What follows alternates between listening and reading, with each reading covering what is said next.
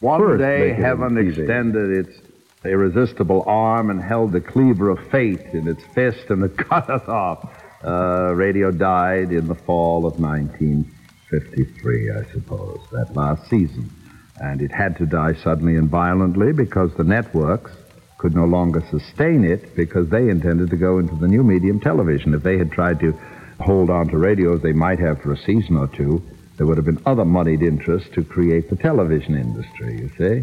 But on that occasion, the radio industry had only to turn to its sponsors and said, we have something new for you to buy, something wonderful and three-dimensional now.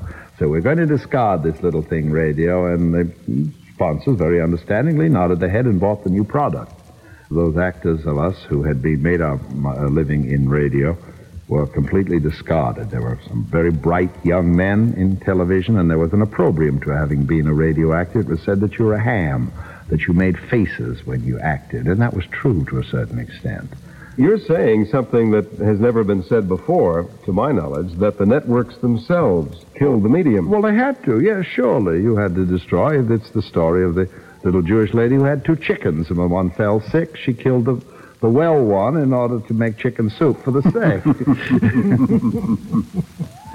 When ABC Radio took out a broadcasting magazine ad in 1954 touting their year-over-year sales growth, they juxtaposed theirs against the other 3 networks in the same period.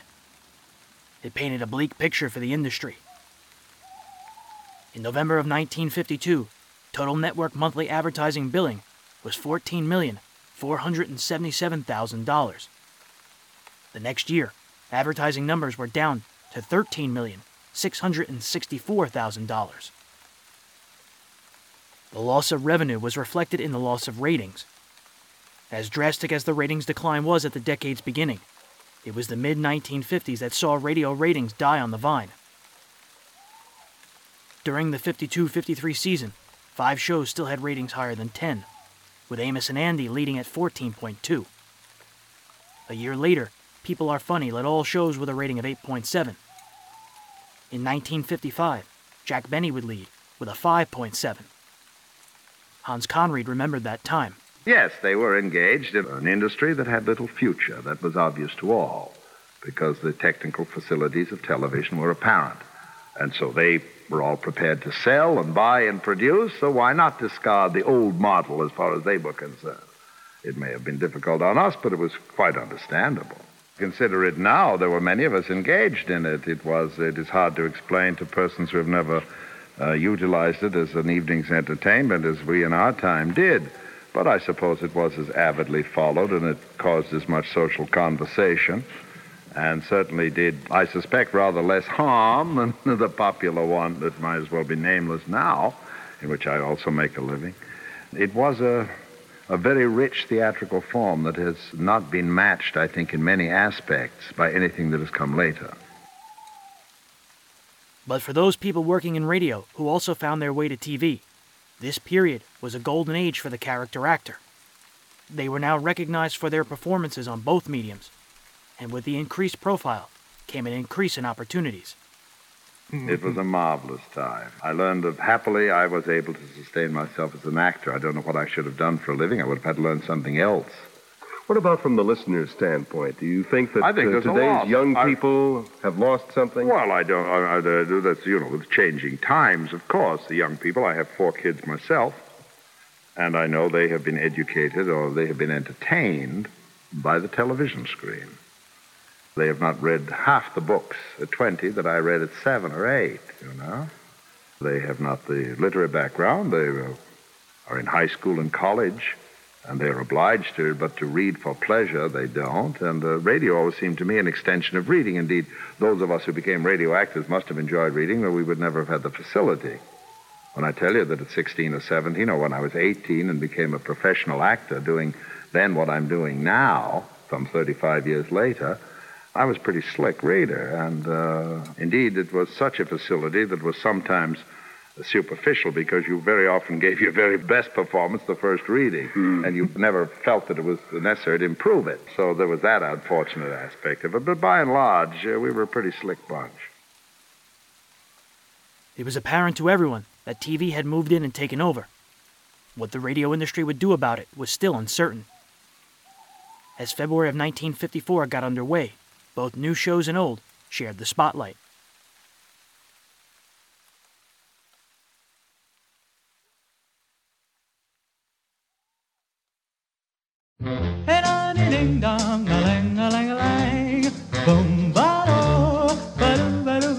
Oh, life could be a dream if I could take you up in paradise up above. If you would tell me I'm the only one that you love, life could be a dream, sweetheart. Hello, hello again. Welcome to Breaking Walls, episode 124. My name is James Scully. Tonight on Breaking Walls, we pick up our 1954 miniseries in February. We'll focus on radio programming and national news from that month. If this is your first time listening to Breaking Walls, welcome to the show.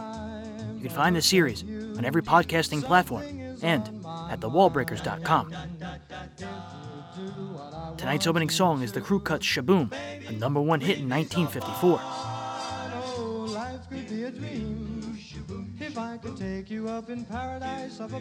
Join the Breaking Walls Facebook group to keep in touch with news, snippets, photos, and other additions to the podcast at facebook.com/groups/thewallbreakers.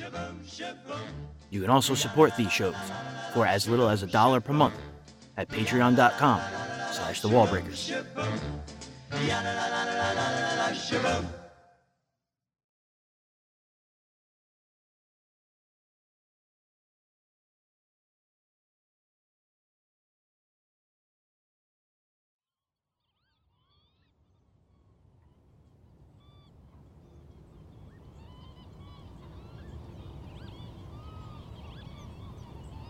I remember Jack Webb before Dragnet. As a matter of fact, Herb Ellis was living in San Francisco at the time. He and Jack were very good friends. And when Jack was coming to Los Angeles, Herb called me and said, meet him at, I don't forget which studio, and audition for him. He's going to be doing a program called Pat Novak for Hire. Oh, yeah. Mm-hmm. And you remember the show? Yeah. So that's where I met Jack. I met Raymond Burr there, and a woman that I wonder if she's still around. Her first name was Yvonne, a very, very low, sexy voice. Yvonne Patey? Exactly. Is she Sure still is. around? Yes. Yvonne Patey. Yeah, I remember. You remember the voice? Yeah. Anyhow, that's my recollection of Jack Webb at first. When Dragnet debuted in the ratings in the fall of 1949 under the sponsorship of Liggett & Myers, it did so with an 8.5. That number was 64th overall. 2 years later, in the midst of TV's surge, Dragnet's radio rating had climbed to 8.7, now 14th overall. The TV version debuted in 1951. In 1954, its TV rating was second, only behind I Love Lucy. Part of the reason the radio version was able to stave off a ratings decline longer than most other shows was creator Jack Webb's ingenuity, as Virginia Gregg, Harry Bartell, and Peggy Weber remembered. Yeah, he called me and said, we're going on television. Can you think of any script you've done you'd like to do? And I said, yeah. And I told him, and we did it, and it was because it was about an illegitimate baby. They never repeated it.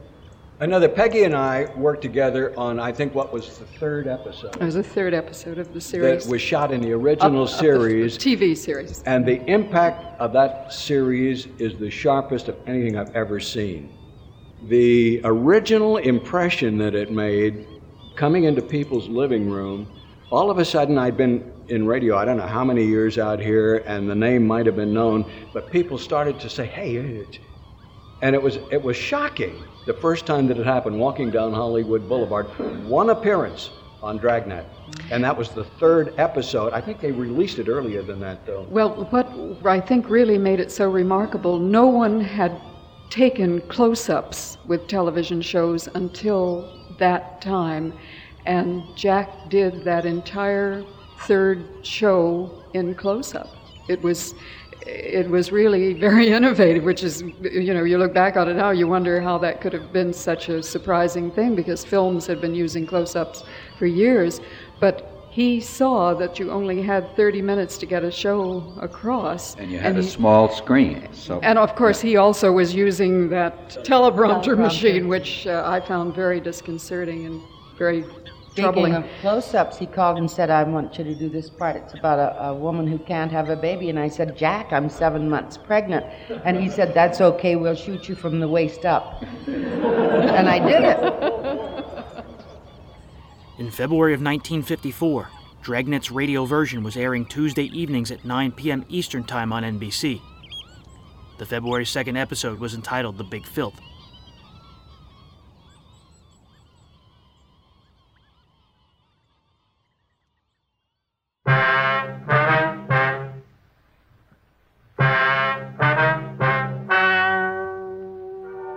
Ladies and gentlemen, the story you are about to hear is true. The names have been changed to protect the innocent. Dragnet is brought to you by Chesterfield, made by Liggett & Myers, first major tobacco company to bring you a complete line of quality cigarettes.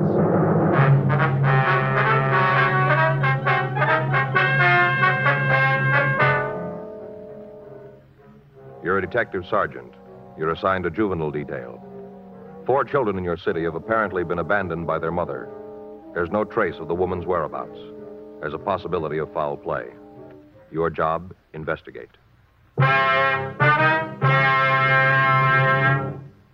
Today, you hear these 3 words everywhere. Chesterfield's for me. The cigarette tested and approved by 30 years of scientific tobacco research. Chesterfield's for me. The cigarette with a proven good record with smokers. And first cigarette to have such a record. Chesterfield's for me.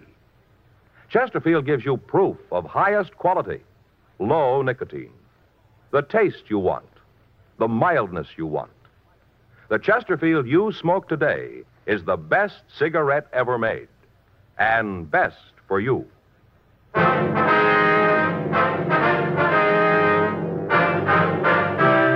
Dragnet, the documented drama of an actual crime. For the next 30 minutes, in cooperation with the Los Angeles Police Department, you will travel step by step on the side of the law through an actual case transcribed from official police files. From beginning to end, from crime to punishment, Dragnet is the story of your police force in action.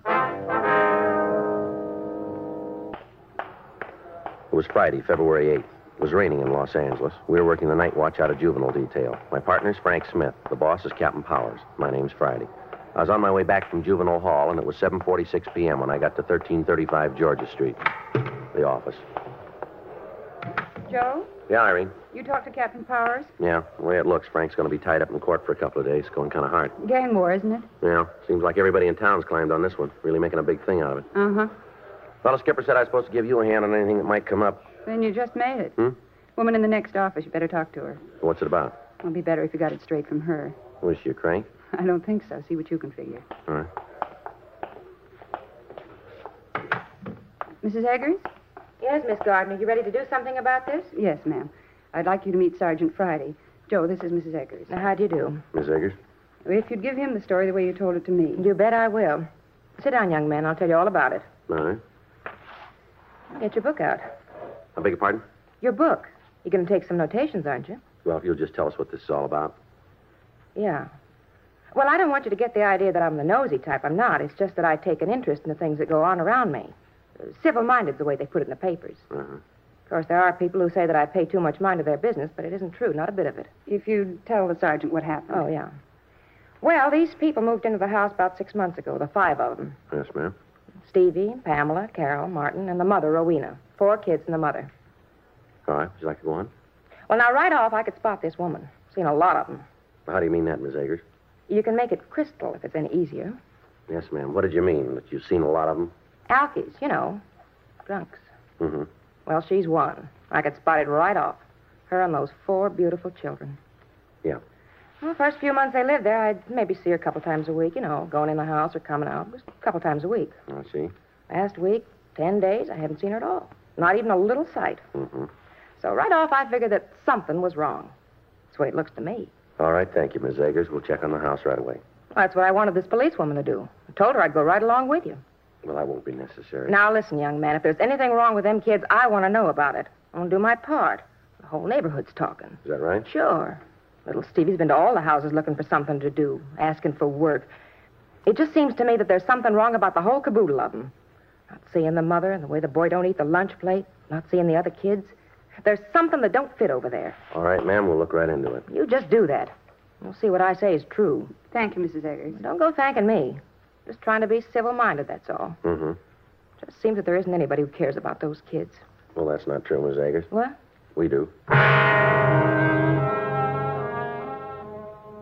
8:14 p.m. Policewoman Irene Gardner and I left the office and drove over to the address the Eggers woman had given us. The house was a small one-story clapboard building located on the rear of the lot. The front yard was overgrown with weeds, and there were neighborhood advertising papers lying around. When we arrived, there was a faint light on in one of the front rooms. Irene and I went up to the front door and we knocked. We got no answer. I tried the door, but we found it locked. There was no sound from inside the place. The shades were drawn over the windows so that it was impossible for us to see into the house. We walked around to the rear and tried the back door. It's locked. Yeah, doesn't look like there's anybody home. Mm-hmm. Well, let's talk to that Eggers woman again, huh? All right. Doesn't make a lot of sense, does it? From the story she gave us, the kid should be at home. Well, she might be seeing things, Joe. You know, trying to figure out some way to get attention. Yeah, might be. Didn't seem like that to me, though. Joe? What? What do you got there? The front window. There, you see it? Yeah, there's somebody in there. Come on, let's go.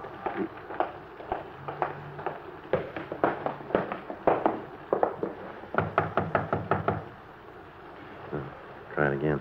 Yeah. Not answering. Come on, open up in there. We know you're in there. Come on. Open the door. What do you want? Police officers, let us in. There's nothing wrong. Go away. No, we can't do that. Now, come on, open up. Who are you going to arrest? Nobody. We just want to talk to you. You sure that's all? That's right. Okay. Just a minute. What do you want? You Pamela Telford? I haven't done anything wrong. Well, we didn't say you did. Then what are you doing around here? What are you looking for? Is your mother in? What? Is your mother home? Well, yeah, she's here. Well, we'd like to see her if it's all right. You can't. You can't see her. Well, I'm afraid we're going to have to. She's lying down, asleep. That's why you can't talk to her. Well, what's the matter, little girl? Nothing. Why'd you ask something like that? Don't you think you better let us in? We're going to have to talk to your mother. But she's asleep. She's tired. You can't talk to her. You can't. Now, come on. You want to go in and wake her up? There's some things we've got to talk to her about. I wonder if we could come in. It's kind of wet out here. How about it? And then you can get your mother and we can have our talk, huh? I guess you can come in. I guess it's all right. Come on in, Joe. Yeah. The front room was about 12 feet square. The only light in the room came from a candle in a jelly glass on a table. The only furniture in the place was the table that held the candle and a torn artificial leather and chrome couch. The floor was covered with paper, rain-soaked cardboard boxes, and dirty clothes. At a half a dozen different places, drops of dirty water were seeping through the roof. The water was being caught in empty tin cans that had been placed around the room. To the left was a door to a bedroom. In it, in a wooden crib, were two children. From the descriptions we'd gotten from the Eggers woman, we recognized them as Martin Telford, age 4, and his sister Carol, age 2. As soon as the children saw Irene and me, they hid their heads under the dirty blanket that covered the crib. There was nothing else in the room except a dirty mattress lying on the floor in one corner. From the appearance of the bedding, it hadn't been laundered or changed in at least 3 weeks. On the other side of the house, a small kitchen was piled high with dirty dishes, pieces of rotting food, and empty tin cans. The plumbing in the house had apparently been out of order for several weeks. While Irene and I looked over the house, the girl who'd met us at the door, Pamela Telford, followed us. When we got back to the front room, she started to cry. All right, you want to tell us where she is? Come on, Pamela. It's not as bad as all that, is it? Here's a handkerchief. Here you are. Now, where's your mother? She's out looking for a job. It's kind of late for that, isn't it? I don't know. That's what she's doing, though. Out looking for a job. Well, now, why'd you tell us that she was here tonight? Because I didn't know what you wanted. I thought you were trying to arrest her. Well, why'd you think that? Because that's what she said. Your mother said that? Yes. She told us that policemen arrested people. She told us about it. How you did it once to her. Your mother's been arrested? Yes. Do you know why? Because she was. Well, what for, do you know? She got sick. She got sick and they put her in jail. Mm-hmm. That's why I told you she was asleep. I thought that you'd go away and leave us alone. It's sure cold in here. Yeah. Do you have any heat in the house, Pamela? There's a heater in the bedroom. Oh, I'll turn it on. Good. It doesn't work. What? The heater doesn't work. Marty was playing one day and he broke the little rods in it. It doesn't work anymore. Well, we should be able to get some heat out of it. No, you won't. There isn't any gas. They turned it off. Mm-hmm. Well, I think maybe you youngsters better come downtown with us, don't you think? Why? Well, it'll be warm down there, a lot more comfortable for you. We can't go. We gotta wait here. That's all right, Pamela. We'll leave word for your mother where you are. Maybe that's your mother now, huh? No, it's Steve. Who are you? He's a policeman. What do you want? There's nothing wrong here. Nothing for you to come butting in for. We want to see your mother, son. She hasn't done anything. Why don't you cops leave her alone?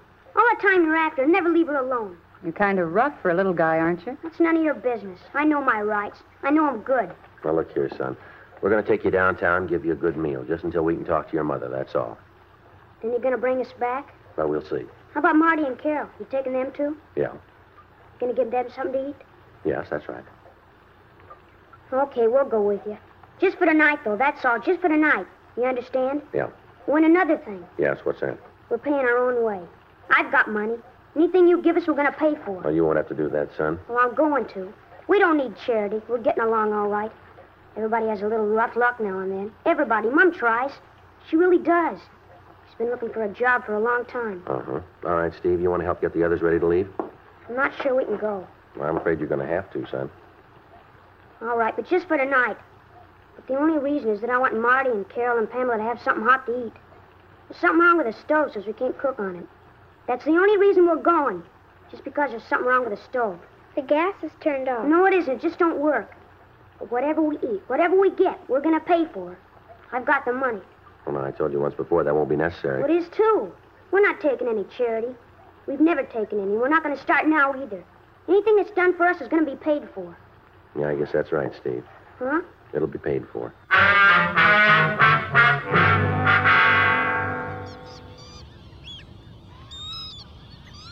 Dragnet would continue to air new broadcasts on radio until the fall of 1955, and in repeats until February of 1957. While many shows lost sponsorship, Chesterfield continued to sponsor Dragnet until the very end, with good reason. In 1955, Dragnet was the second highest rated radio show on the air.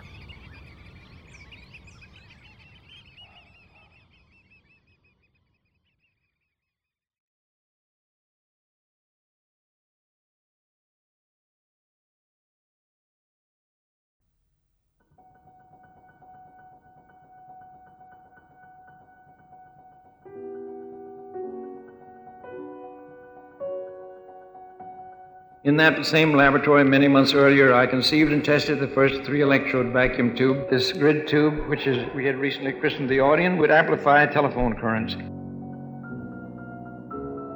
I remember as if it were yesterday that summer afternoon in 1907 when music was first sent out by radiophone.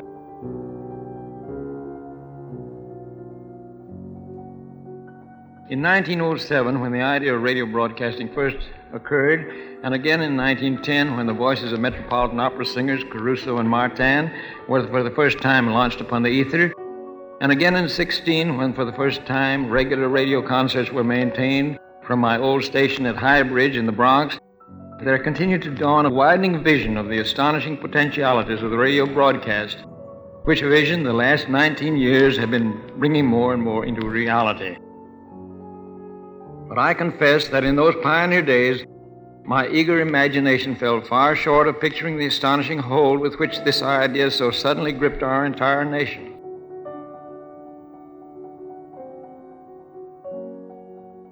The voice you're about to hear is William Fruggs. Next in radio, I was doing Hallmark Hall of Fame, which was a wonderful experience because the sponsor, J.C. Hall, just said, "Give me a quality show, Bill, whatever you want to do." And twice a year, Bert Oliver and I of the advertising agency would take the super chief to Kansas City and we'd lay out programs we wanted to do.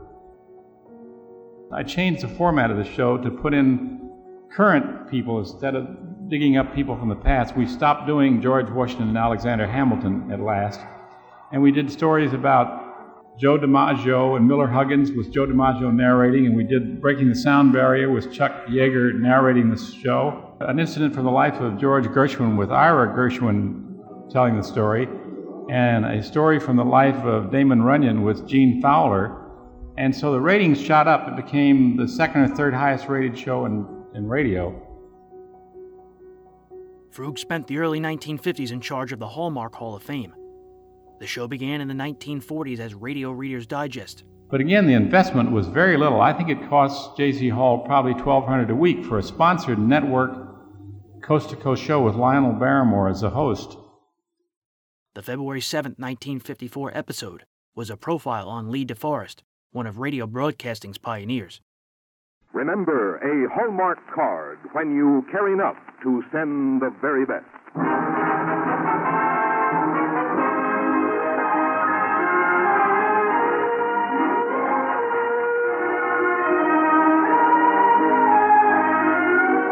Tonight, from Hollywood, the makers of Hallmark cards bring you an unusual true story on the Hallmark Hall of Fame.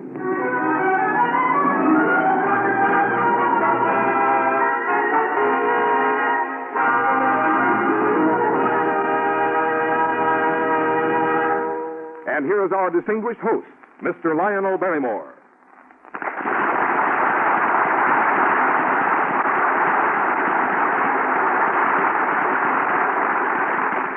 Good evening, ladies and gentlemen, and welcome to the Hallmark Hall of Fame, where we offer you true stories about real people.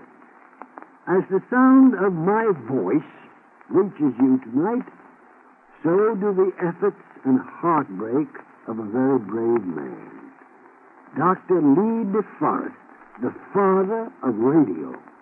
His inventive genius in the field of electronics open for all the world and all the ages, the invisible empire of the air we call radio. Here is a remarkable story of one man's victory over complete despair. You'll hear it in just a moment, and you'll meet some very special guests later in the broadcast. Now, here's Frank Gordon. Valentine's Day next week is the day when you express your feelings and your good taste through Valentine. You can do both if you choose Hallmark Valentine. You'll find the loving messages you want in the simple, unaffected words you would use. And humorous Valentines, but designed with the good taste you demand. And the hallmark on the back will tell your friends that on Valentine's Day, too, you care enough to send the very best. Lionel Barrymore appears by arrangement of Metro-Goldwyn-Mayer, who celebrate their 30th anniversary at your favorite theater with The Long, Long Trailer, starring Lucille Ball and Desi Arnaz. And now Mr. Barrymore brings you tonight's story on the Hallmark Hall of Fame. Bright college years with its pleasure light, on shores and silent tears of light, how swiftly are ye gliding by. Class reunion, New Haven, Connecticut, June 1906. Like all reunions, the day has been filled with hilarity, pledges of eternal friendship, banquets, and speeches. Gentlemen, as I recall, this was and still is the hungriest class ever graduated from Yale University. Officially, and on behalf of the faculty and trustees, it is my distinct pleasure to extend to all of you a cordial welcome back.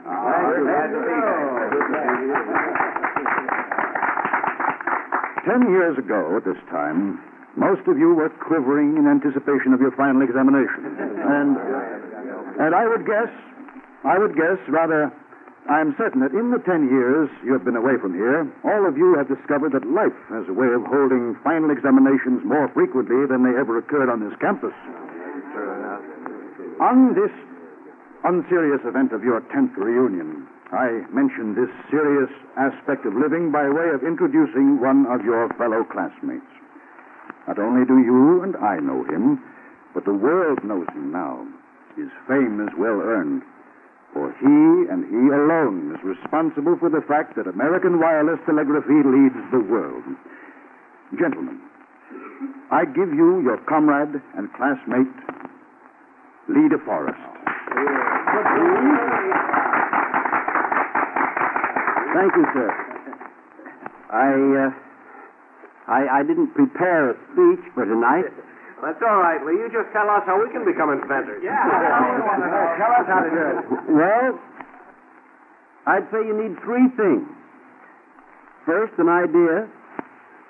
And secondly, a landlord who isn't too good at accounting.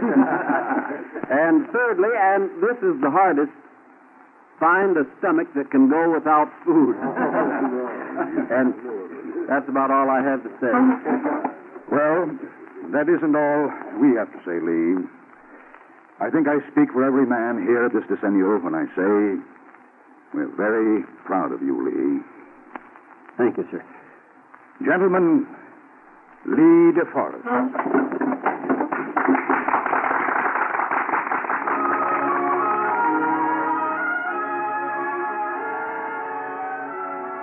What are the shows that you produced and directed? Hallmark Hall of Fame for 2 years, Romance for about a year and a half, something called Sunday Playhouse, which was a replacement for Hallmark after J.C. Hall pulled out. I finished that out about 6 months. I can't think of that. I did an Escape. I did just an assortment of, I wrote a couple hundred scripts and produced and directed about 100 shows.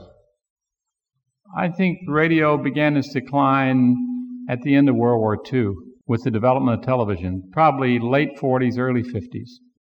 Almost 1950 exactly when I would date it from. TV was taking over. What happened was just economics, because the management of whom I was a part just said, your budget is cut, your budget is cut. Amos and Andy were brought back as disc jockeys. It was just economics. And gradually shows were just left out of the schedule. I think the final thing I realized, I got an offer to go into television, and I didn't want to go into television, but I knew my job was vanishing. But I really knew it was vanishing after I left and took a job at Screen Gems as a writer-producer. They never replaced me. I was the last vice president of CBS Radio. Unfortunately, by March of 1955, fewer and fewer network shows were sponsored. Hallmark canceled the show.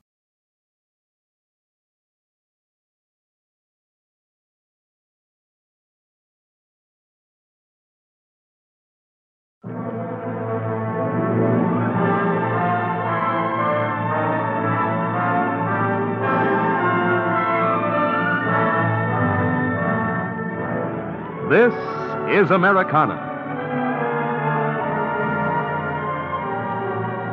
During the 1953-54 season, NBC Chicago's WMAQ and the speech department at Northwestern University jointly broadcast a series of radio essays entitled Americana. Each episode explored a facet of American life or history and the characters who made it come alive. The perfidious beauty, the traitor, and the spy, they are immortal, but not for evil alone. Hosted by Professor Martin Maloney, it followed the previous season's The Meaning of America. The February 13, 1954 episode was called A Study in Villainy. A hero. Pure villainy lies forgotten, while we mourn a broken sword, tarnished honor, the glory that descended. The words you have just heard were written by James Thomas Flexner in his recent biography, The Traitor and the Spy. This program is Americana, the 21st in a series of radio essays on the American scene, presented each week by Northwestern University in cooperation with station WMAQ. Tonight, we bring you A Study in Villainy.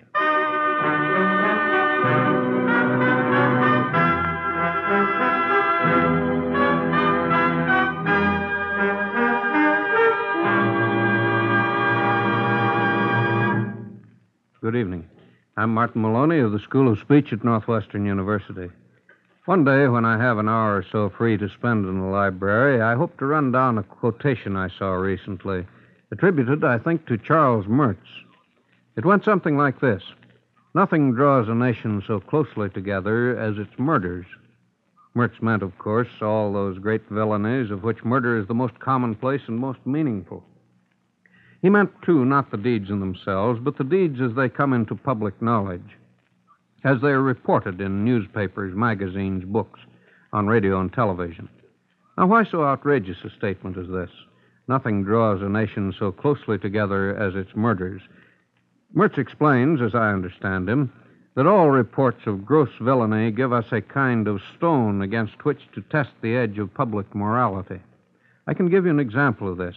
Somewhere around a year and a half ago, following approximately upon the Kefauver hearings, a book called Mafia was published by a newspaper reporter named Ed Reed.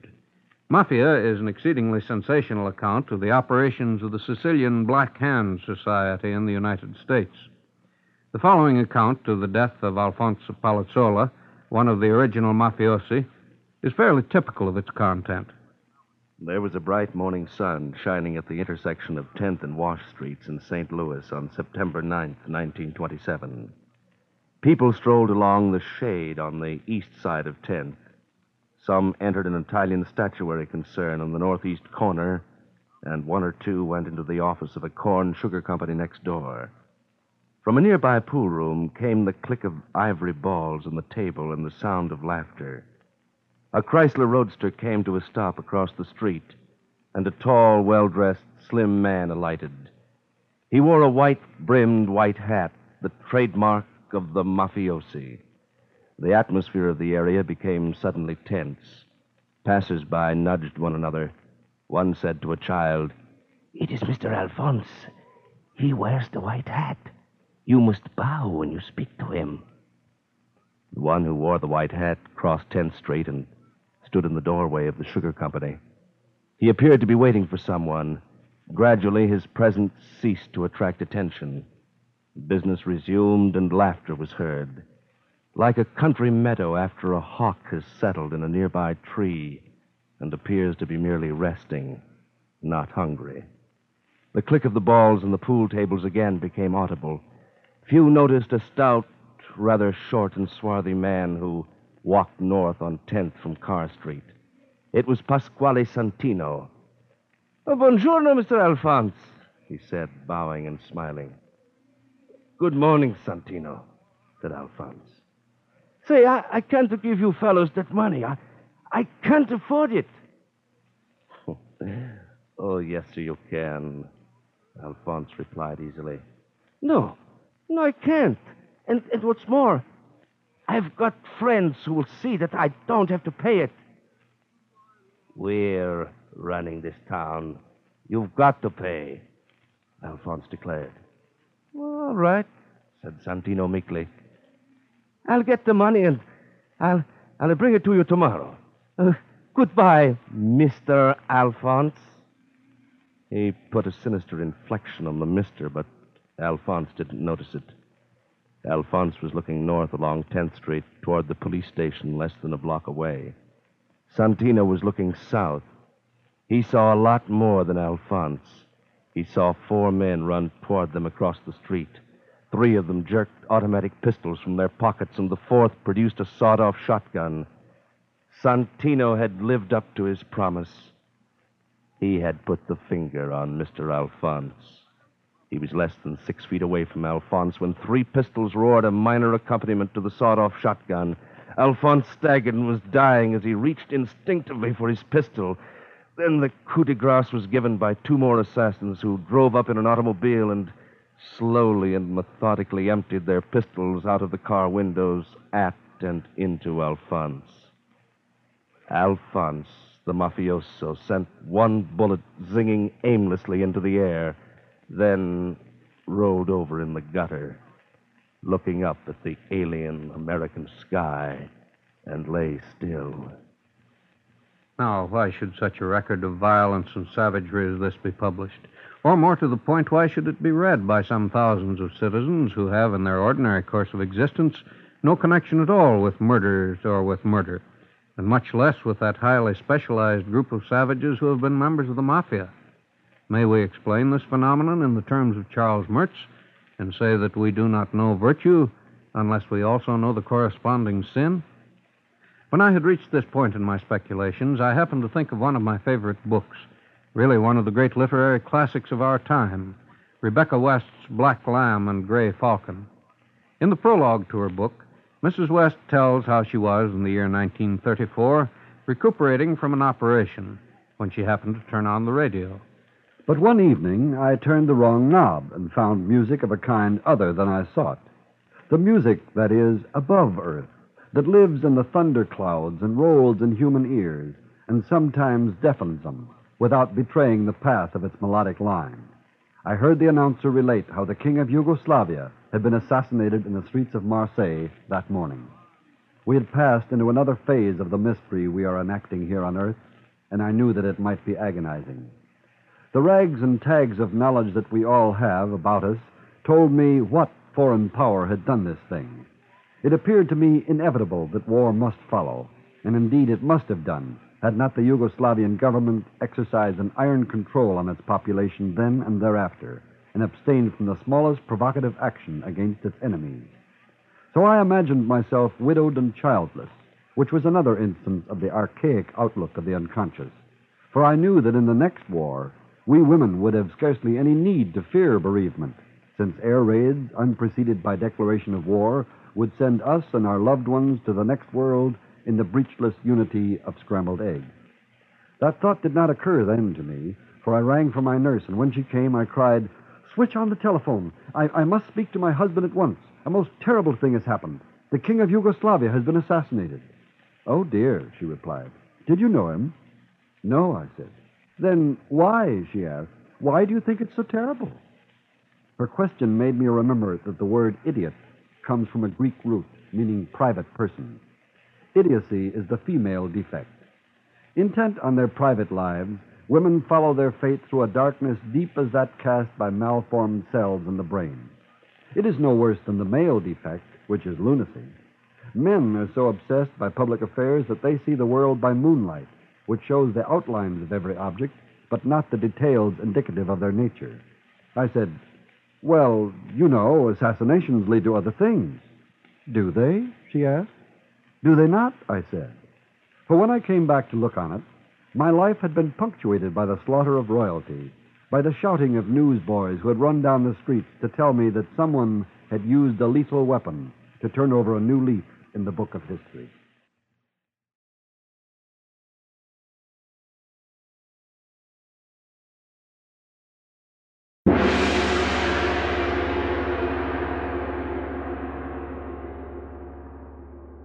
Are you new to old-time radio, a hardcore fan? Curious, but don't know where to start?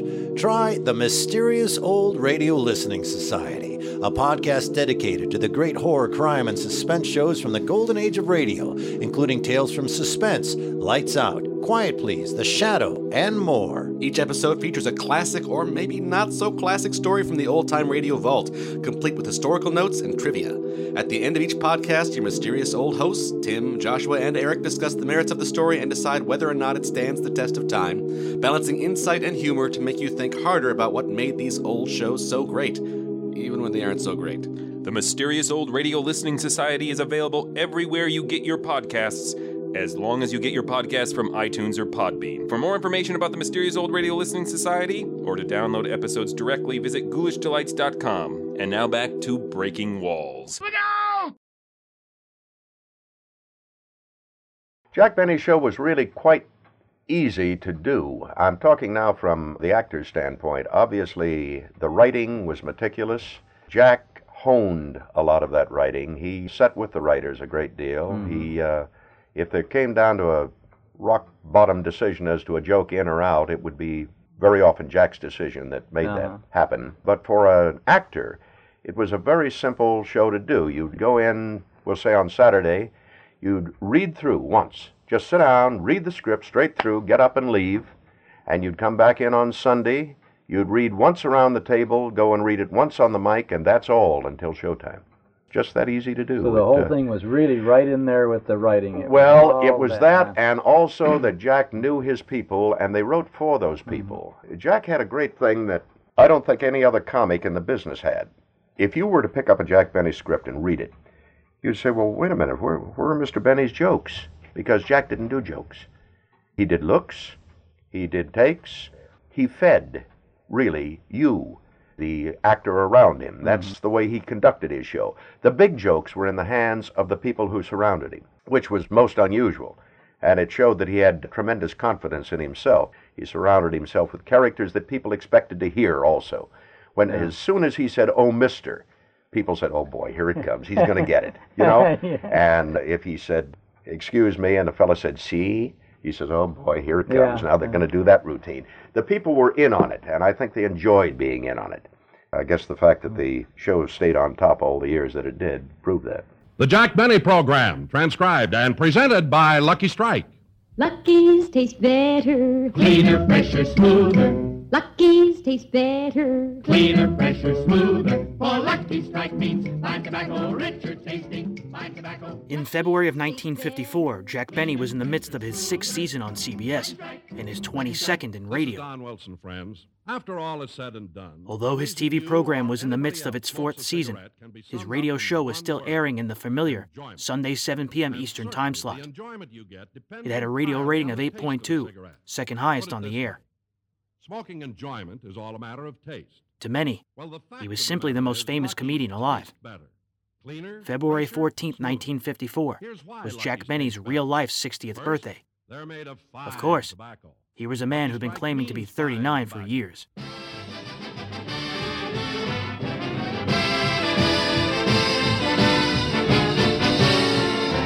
The Lucky Strike Program, starring Jack Benny, with Mary Livingston, Rochester, Dennis Day, Bob Crosby, and yours truly, Don Wilson.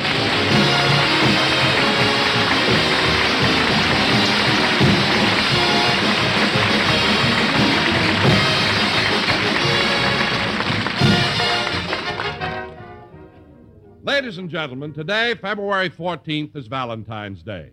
It's also the birthday of the star of our show.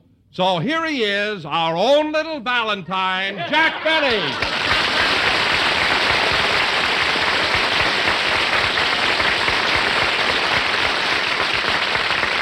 Thank you. Hello again. This is Jack Benny talking. And, Don, that was very nice of you to remember my birthday. How did you ever think of it? Well, Jack, a strange thing happened last night. I ate at that Chinese restaurant you recommended. Uh-huh. And I broke open one of those rice fortune cakes. Uh-huh. And a little paper said, "'Tis better to give than to receive, and Sunday is Jack Benny's birthday." Mm-hmm. Well, what did you bring me for a present, Don? Well, it was too late to go shopping, so I brought you a pocket full of fried rice. Too late to go shopping. I told you to have lunch there, not dinner. Anyway, Don, I'll take the rice. There's a friend of mine getting married Wednesday. Jack, you can't throw this rice. It's fried. So's my friend. It's Remley.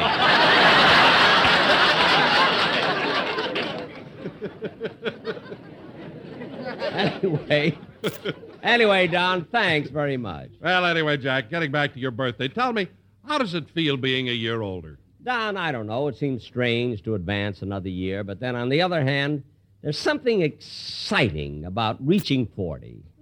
Yes, sir. You know? Jack, you may be 40, but I must say you look much younger. Well, Don, it's nice of you to say that, but let's face it. My age is beginning to show. A little wrinkle here, a gray hair there. Time marches on. Now, let's get on with the program. Oh, wait a minute, Jack. Before we get into the show, I have a little surprise for you. A surprise, Don? Yeah, the whole audience is going to join in. All right, everybody. Happy birthday to you. Happy birthday to you. Happy birthday, Jack Benny. Happy birthday to you.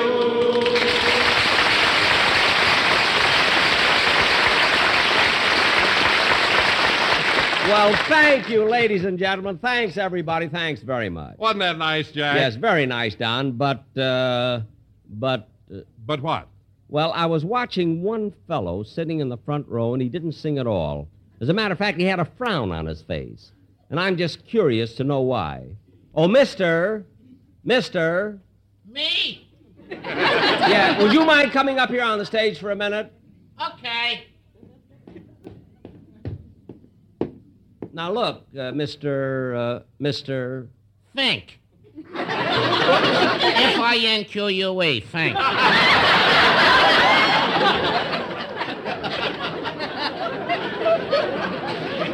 Oh, well, Mr. Fink, I'm just curious to know, you were the only one who didn't sing happy birthday to me. Why was that? Do you sing to me on my birthday? No, but then how can I? I don't even know when your birthday is. It's December the 24th, and all you hear people singing is Jingle Bells, Jingle Bells, Jingle All. Not one word about Fink. Well, that's too bad. Now, look, Mr. Fink. F-I-N-Q-U-E. I know. That's French. Yes. In Paris, it's Finke.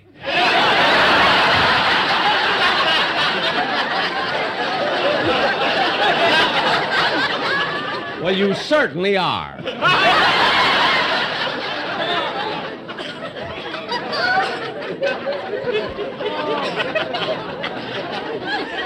And I don't care what it is. All I want to know is if you've got this chip on your shoulder, why did you come in here in the first place? Who wanted to come in? I was standing in line for the Amos and Andy show. And some guy come over and he told me they was giving away refrigerators in here. Giving away refrigerators? In radio, a program's either got to give you entertainment or a refrigerator. Now, where's my icebox?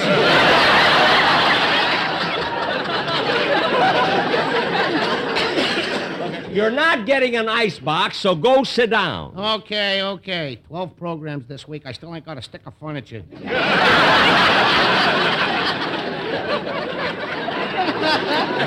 Keep quiet, please, Mr. Fink. Now, Don, regardless of what just happened, Oh, hello, Dennis. You're just in time for your song. Oh, I'd have been here sooner, but on the way down, I had to stop off at our family doctor's office and punch him in the nose. You punched your doctor in the nose? He had it coming. My mother told me what he did. What? Well, when I was born, for no reason at all, he slapped me.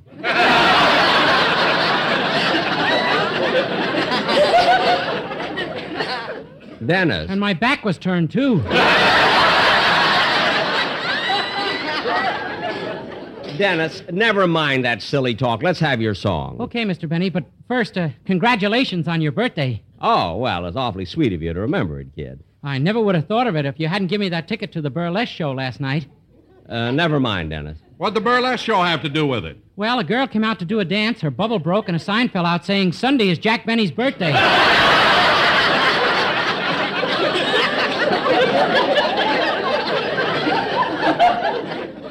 Dennis. You must be popular. What applause you got.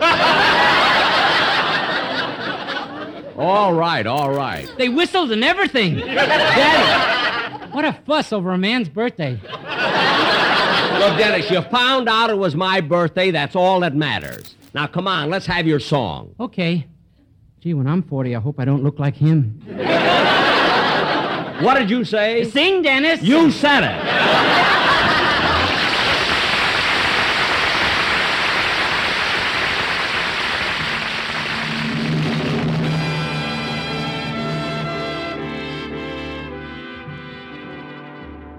I remember one script where I went over to Jack Benny's house and I sang the song, which I usually had to do every week. Sing the song I was going to sing on the following Sunday's program. And I went over there and I sang the song, and after I had sung it, Jack says, Dennis, that'll be fine. And I said, well, thank you, Mr. Benny, and I got to go now. And he showed me to the door, and as I was about to leave, I turned and I said, goodbye, Mr. Benny, and have a nice trip. I left, of course. He went upstairs, and he was halfway through packing before he realized he wasn't going anywhere. You know, these are the silly type of things. There was another one I remember where in the body of the show, I had done something very frightening to Jack because he had another singer on the program, and I was very jealous, and I was mad. So what I was doing, I was hiding in the bushes in his home at Beverly Hills, and I was throwing rocks with notes attached through the window. And he would read them, you know, and it'd say, you are next, and this type of thing. You think you can get away with it, but you can't. And all of this. Well, sure enough, I was caught by the police in Beverly Hills. At the end of the show, in the tag, he calls everybody out, and he called me out for a bow, and he said to me, Dennis, what you did to me in the show tonight, frightening me the way you did, gave me an eerie feeling. And when I heard that, I said, "What did you say, Mr. Benny?" He says, "What you did to me gave me an eerie feeling." And I said, "Gee, Mr. Benny, that's where I was born." He said, "Oh, Erie, Pennsylvania?" I said, "No, Feeling, West Virginia." Now, that's a lousy joke, but I could get away with it. That's not really a bad joke. Character that I played. It's not that bad a joke, actually. Yeah.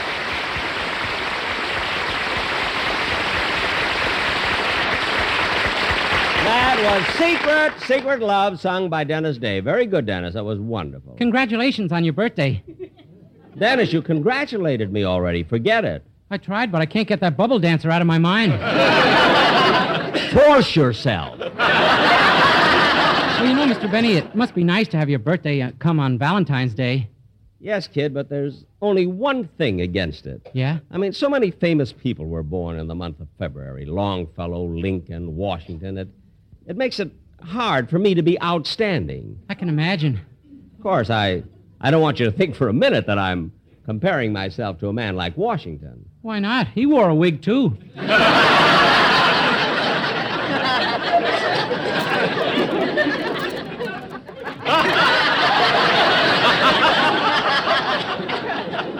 Very clever, very clever. Did you make up that joke yourself, Dennis? Uh-huh. And you like that type of joke? Yeah, I thought it was very funny. Oh, you did? You thought it was funny, huh? Well, excuse me a minute.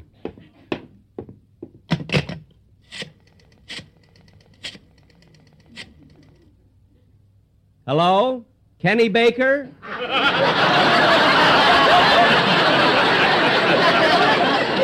Come home, all is forgiven. You better watch it, Dennis. Another gag like that, and you'll only have one show. And another thing. Say, Jack. Yes, Bob? Well, look, I didn't want to interrupt anything, but I've got a little present for you from the boys in the band. Oh, well, this is really too much. To think that the boys in your orchestra would remember my birthday. I mean, with all their other worries and responsibilities. Well, Remley was the one. Oh, Remley, huh? Uh-huh. Funny thing happened. Last night, Frankie was in a bar, and he happened to look up, and he saw a little sign that said, "Tomorrow is Jack Benny's birthday." Bob, that was written on the ceiling? No, under the table. I put it there on purpose. I knew he'd see it. Anyway, Jack, all the boys chipped in, and they appointed Bagby, the piano player, to go out and buy you a plaque. And they asked me to present it to you. So, Jack, on behalf of the boys in the orchestra, here you are. Well, that's very nice of them. Gee, it's a fancy plaque, too. Let me read the inscription. To Herman Heffelfinger, champion bowler, Anthracite Miners Tournament.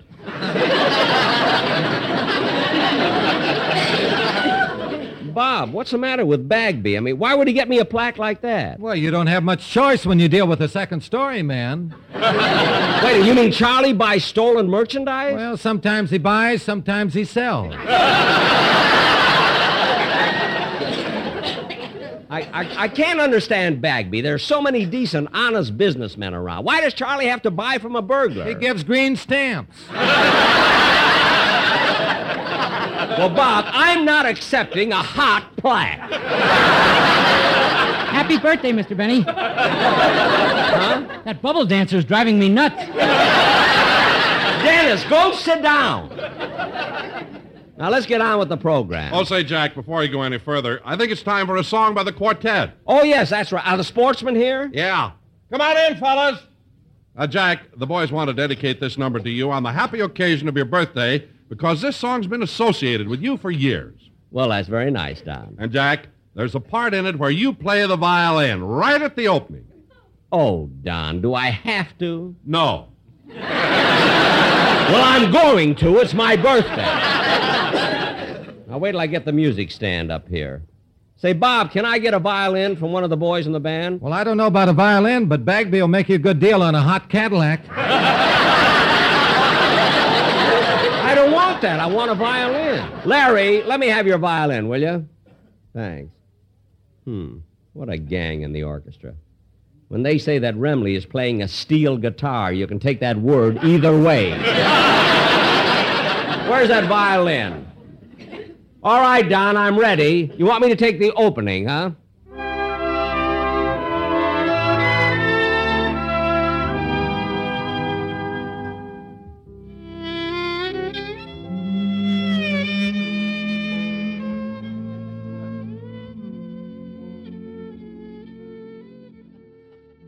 Well, you had insisted on the comedy commercial right from the beginning. Right from the very first show. When you had the sportsmen on the, was it the Lucky Strike program where they came in? That was Jell-O, Lucky Strike, everything, yeah. Well, you wrote most of those, didn't you? Or have a With big my part writers, of it? yeah, sure. We wrote every one of them. When we started for Jell-O, the Jell-O commercials saved Jell-O because Jell-O was going out of business almost on account of Knox Gelatin was beating Jell-O, beating the hell out of them. And so they wanted the comedy commercials, figuring that that could be the one thing that would save it. And by golly, it did. We were out for General Foods and Jell-O for 10 years. And Lucky Strike came after that. Lucky Strike sponsored Jack and the Benny Show for 15 years. They were the greatest longevity of any client on the show.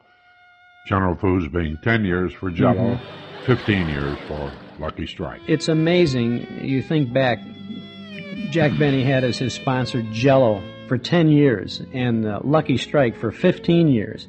And today, now here in the 1980s, you're lucky if you get a sponsor to pick up a 30-second commercial during a television special. That's right. No longevity at all. My, how times have changed. Yeah, really have. But you see, the sponsors took pride in the programming in those days. Now, there was always the hue and cry. I'll editorialize for a second here. Good. Always the hue and cry that once they got the network programming out of the hands of the sponsors, the audiences would have better programming. And eventually, through the 50s and the 60s, the programming moved away from the sponsors who really produced the shows through their advertising agency, or most of them. You got it. To the point where now the networks are producing the shows or paying for the shows to be produced, and the sponsors really don't have any interest in it other than the sheer numbers they're getting out there. Whereas in the old days, and you were there with the Jell-O and with the Lucky Strike thing, I believe that the audience, in their response to the sponsor, fortified the sponsor and kept his interest in presenting that program. I think your analysis is very well taken, and I don't think anybody can dispute it. We all agree it's smooth and so pleasant like. Oh yes, the one smoke for me is Lucky Strike.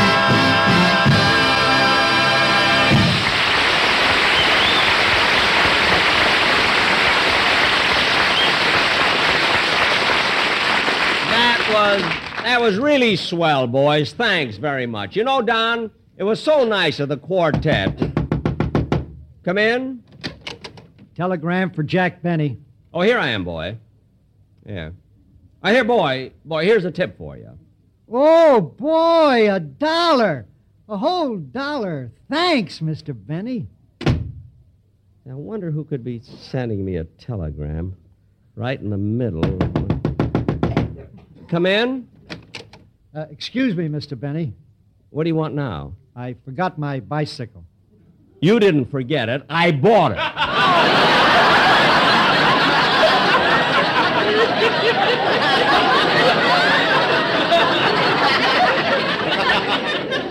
Now, goodbye. I hate when a guy makes a deal and then tries to get out of it.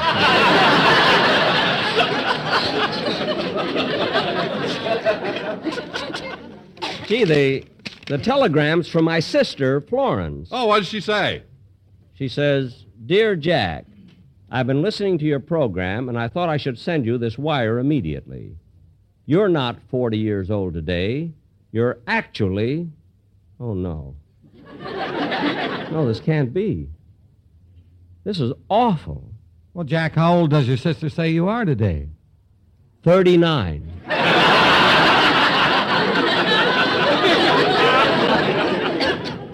Oh, my goodness, this is embarrassing. But my sister Florence ought to know. I guess instead of being born in 1914, it was 1915. I'm going to call Rochester and have him look at my birth certificate. My sister Florence says I'm 39, and I think I'm 40. I got to find out. Say, Mabel. What is it, Gertrude? Mr. Benny's line is flashing. Yeah, I wonder what Collier's cover girl wants now. I'll plug in and find out. Yes, Mr. Benny. I'll call your house immediately. He wants I should get him Rochester. Well, be nice to him. You know, today's his birthday. It is? How did you find out? Dial Ulrich 8900. Yeah, but how did you... Dial. Okay.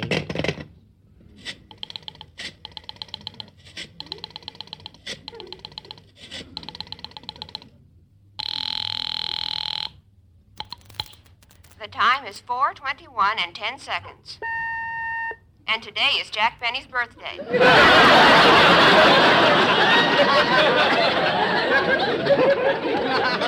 The time is 4:21 and 20 seconds.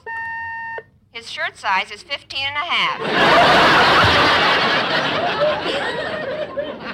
The time is... How do you like that? Imagine Benny having his birthday announced on the telephone. How does he get away with it? He used to be a personal friend of Alexander Graham Bell. See? But with all the advertising, he must be getting a lot of gifts. I can imagine. What did you send him? A beautiful calfskin glove. One glove? Why in the world would you give him only one glove? That's all he needs.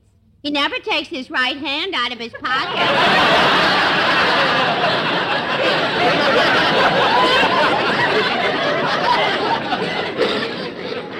Very true. Say, Gertrude, can you give me a lift home tonight? I guess so. What's wrong? I got another flat tire. See, you've been having more trouble with that motorcycle. Yeah. Operator. Gertrude, get me my home. I'm trying.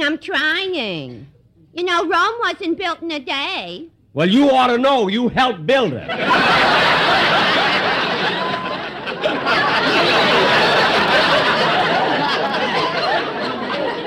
Well, thank you, Julius Caesar.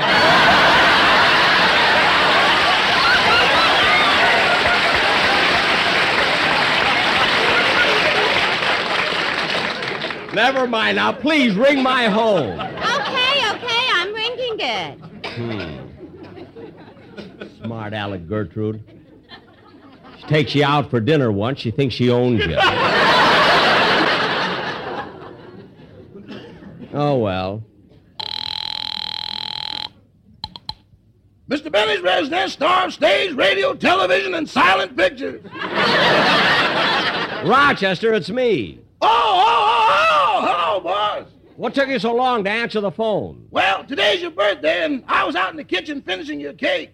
Oh, you baked a cake for me? Yeah, and you ought to see it, boss. Across the top in whipped cream, I wrote, Happy Birthday. Oh, that's nice, Rochester. By the way, how many P's in happy?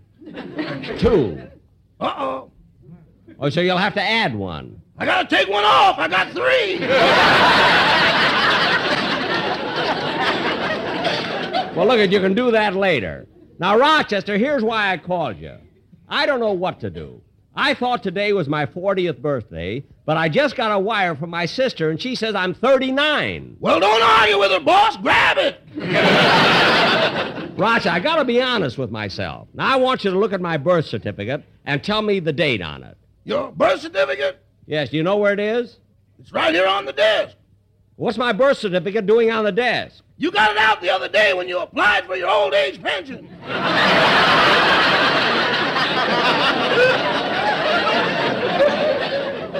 Oh, I just did that for a gag. Well, they must be laughing. Your first check came today.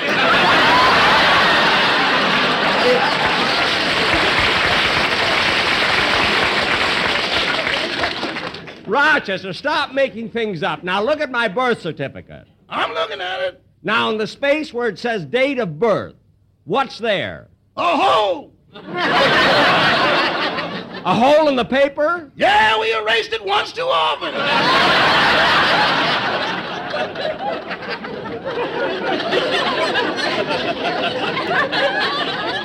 Oh, well, then there's nothing I can do, and I'll have to take my sister's word for it. I guess so, boss. Your sister must be right. Yep, I guess I'm 39. Well, goodbye, Rochester. Goodbye. Oh, say, boss. What? Aren't we devils? You and me? No, me and your sister.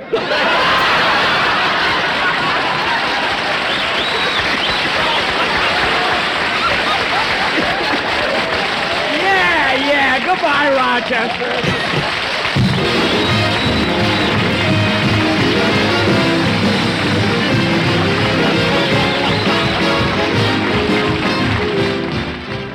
Ladies and gentlemen, I'm not the only one who's celebrating a birthday. Last week, more than 3,300,000 scouts and leaders of the Boy Scouts of America had a candle lighting job on their hands. It was the beginning of Boy Scout Week, and these scouts added the 44th candle to their birthday cake. Candles that, through the years, have lighted boyhood's path to manhood, brightening the way with fun and fellowship, guiding boys to a future of good citizenship. And ladies and gentlemen, today's scouts are tomorrow's citizens. Thank you.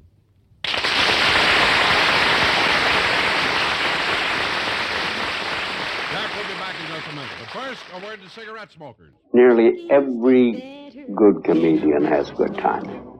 They couldn't be good without it. Burns has great timing. Ed Wynn had the greatest. Gracie Allen had probably the greatest. She was the great of all time when it came to timing. You have to have real good timing or you can't exist as a comedian. You see, in radio, you could visualize everything yourself. Like my vault scenes were easier to do on radio than in television. Now, the reason my character sustained so many years, like you say, how could things go on and on? I played a character that included all the faults and the frailties of mankind. See, every family had somebody like me. Either they had an uncle who was stingy, or one who thought he was very sexy and he wasn't.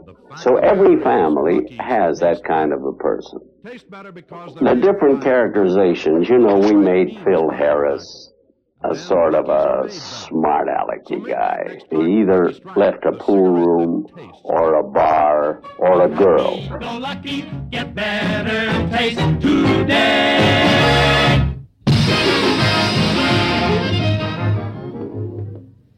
Come on, Don. The car's right around the corner. I'll drive you home. Okay. You know, Don, that was a pretty good program we just did, but Hey, Benny! Huh? Oh, it's you, Mr. Fink. Yeah. Hey, don't you know some program I can go on and win a refrigerator? No, I don't. Come on, Don. Well, I'm going to get a refrigerator even if I have to buy one. Well, I don't care. Buy one? Get in the car, Mr. Fink. Good night, folks. The Jack Benny program is written by Sam Perrin, Bill Josephsberg, George Balzer, John Tackerberry, Al Gordon, Hal Goldman, and produced and transcribed by Hilliard Marks.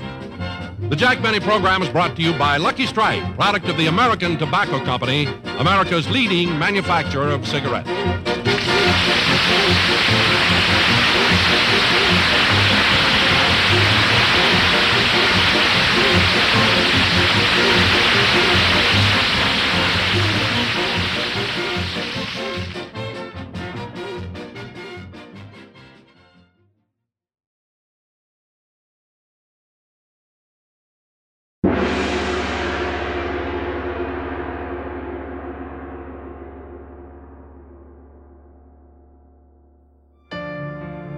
Terror on the Air is an auditory escape into a different world.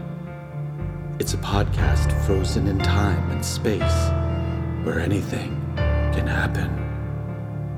Be intrigued. I'm ready to confess to the crime of murder. Be in suspense. What is that sound? Be entertained. Go ahead, suck on that straw, you. Be moved to tears.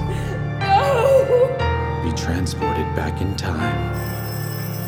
Terror on the Air. Tune in on Spotify, SoundCloud, Apple Podcasts, or wherever you get your podcasts.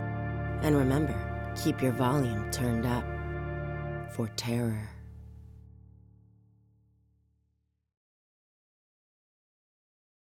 It was tremendous in radio. There was one operator who had a chain of supermarkets, Johnson up in Syracuse, and he boycotted the products of General Foods or Nestle's if they used people that were blacklisted.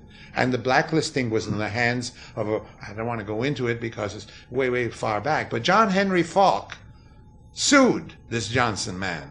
Nizer, one of the great attorneys of our lives, was the attorney, and they won. The book was written about it and all. But unfortunately, poor John Henry Falk never received a penny because this Johnson guy was bankrupt. It was a strange time that had no rhyme or reason to it.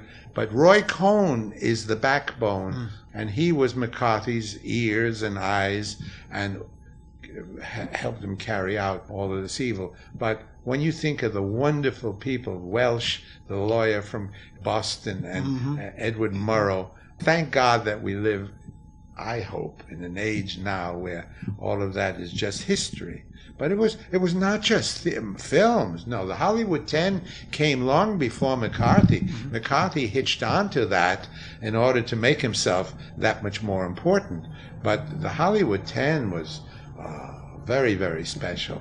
And, there's a man who still I visit with occasionally and still writes. He just did a book, a very successful book, Howard Fast. He went to jail because he wouldn't say who he worked with or who he went with and so on. So radio was definitely affected. Sure. Very much so. Very much so. Oh, the sponsors. I talked about Everett Sloan. Once you got yourself into the red channels, or they named you, you lost your livelihood. Yeah, I guess radio, because it is sponsored, you have brand names and things. That's more so right. than the movies. There was no television yet in 51, 52, 53, or very little. There was television, but very little. And their livelihoods really still depended on radio and, of course, films and things of that kind. But bad times.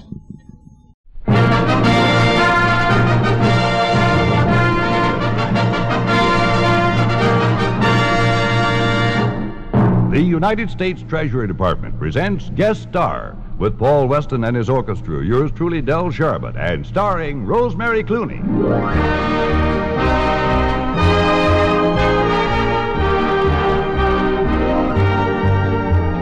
How do you do, ladies and gentlemen? This is Del Sharbutt, your host for Guest Star, a transcribed feature for savings bonds presented as a contribution of this station in the public interest. United States savings bonds now pay 3% interest compounded semi-annually when held to maturity. For safety, convenience, and a liberal return, invest more in savings bonds. And now our star, that talented miss of recording and pictures and radio fame, Rosemary Clooney, opening the show with Winter Wonderland.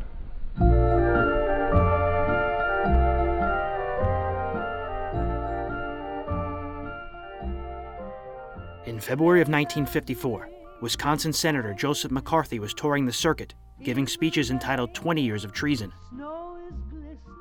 He claimed that President Eisenhower didn't want a whitewashed government, and the Democratic label was stitched with the idiocy of Truman, rotted with the deceit of Atchison, and corrupted by a red slime of white.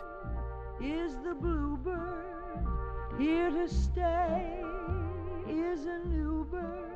Indiana Senator William Jenner claimed Democrats tried to lose the Korean War. The president's assistant, Sherman Adams, charged the Dems with being political sadists. Democrats cried foul. The Republican Eisenhower asked for conflict resolution. On February 10th, as he authorized $385 million, over the $400 million already budgeted for military aid, the president warned against his country's intervention in Vietnam. When asked if he would change tactics, Senator McCarthy said the price is too high. He'd smeared homosexuals as subversives, liberals as anti-American, and moderates as weak-minded saps. McCarthy's downfall had ultimately already begun. In 1953, his committee started investigating the U.S. Army for supposed communist infiltration. On February 18th, 2 generals refused to obey their summons to appear before McCarthy's committee. They stayed away on order of Robert T. Stevens, Secretary of the Army. Undaunted, McCarthy accused the Army of rampant communism, but this time, when asked to back up his claims, he had very little to reveal. This stunt bolstered President Eisenhower, and both Republicans and Democrats, who were growing weary of McCarthy's tirade. The public, too, was getting sick of him. This turning point was strengthened when the Army revealed that McCarthy had asked favored treatment for a former aide who'd been drafted. In December, the Senate would finally censure him, an option exercised only 3 other times in the Senate's history. He never recovered and died in 1957 at the age of 48. This will be covered in much more detail during the next 2 episodes of Breaking Walls.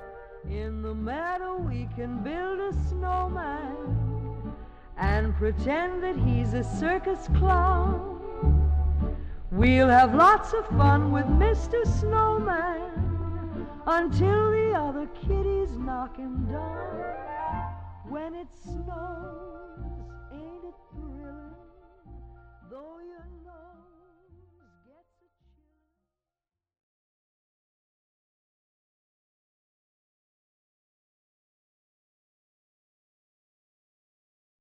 From the college campuses of Smith College in Northampton, Massachusetts, and Washington and Lee University in Lexington, Virginia, the National Broadcasting Company presents the College Quiz Bowl.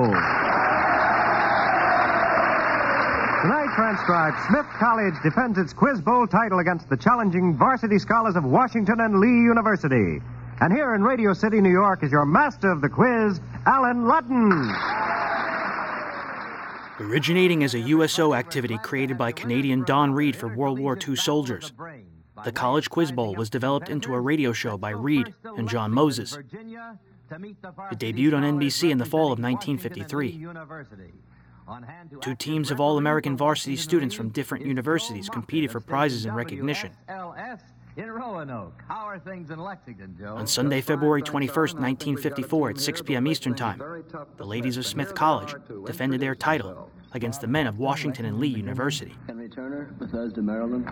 Fred Lockman, Lexington, Virginia. Harold Quinn, Shreveport, Louisiana. Okay, that's the Washington and Lee team. Now, let's look in on the current champs up in Northampton, Massachusetts.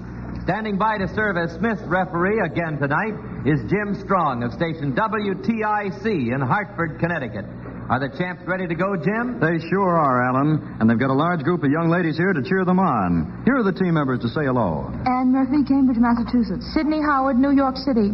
Wendy McEnany, Princeton, New Jersey. Linda Wofsy, Stamford, Connecticut. All right, you've met both teams. Now, before Dick Dudley explains our College Quiz Bowl rules, may I point out that we recognize full well here in the College Quiz Bowl that in putting the emphasis on a quick recall of specific facts, we are pointing up only one of the objectives of college education. And we are likewise trying to give you an opportunity to meet a few of the many remarkable, well-rounded personalities to be found on every American campus.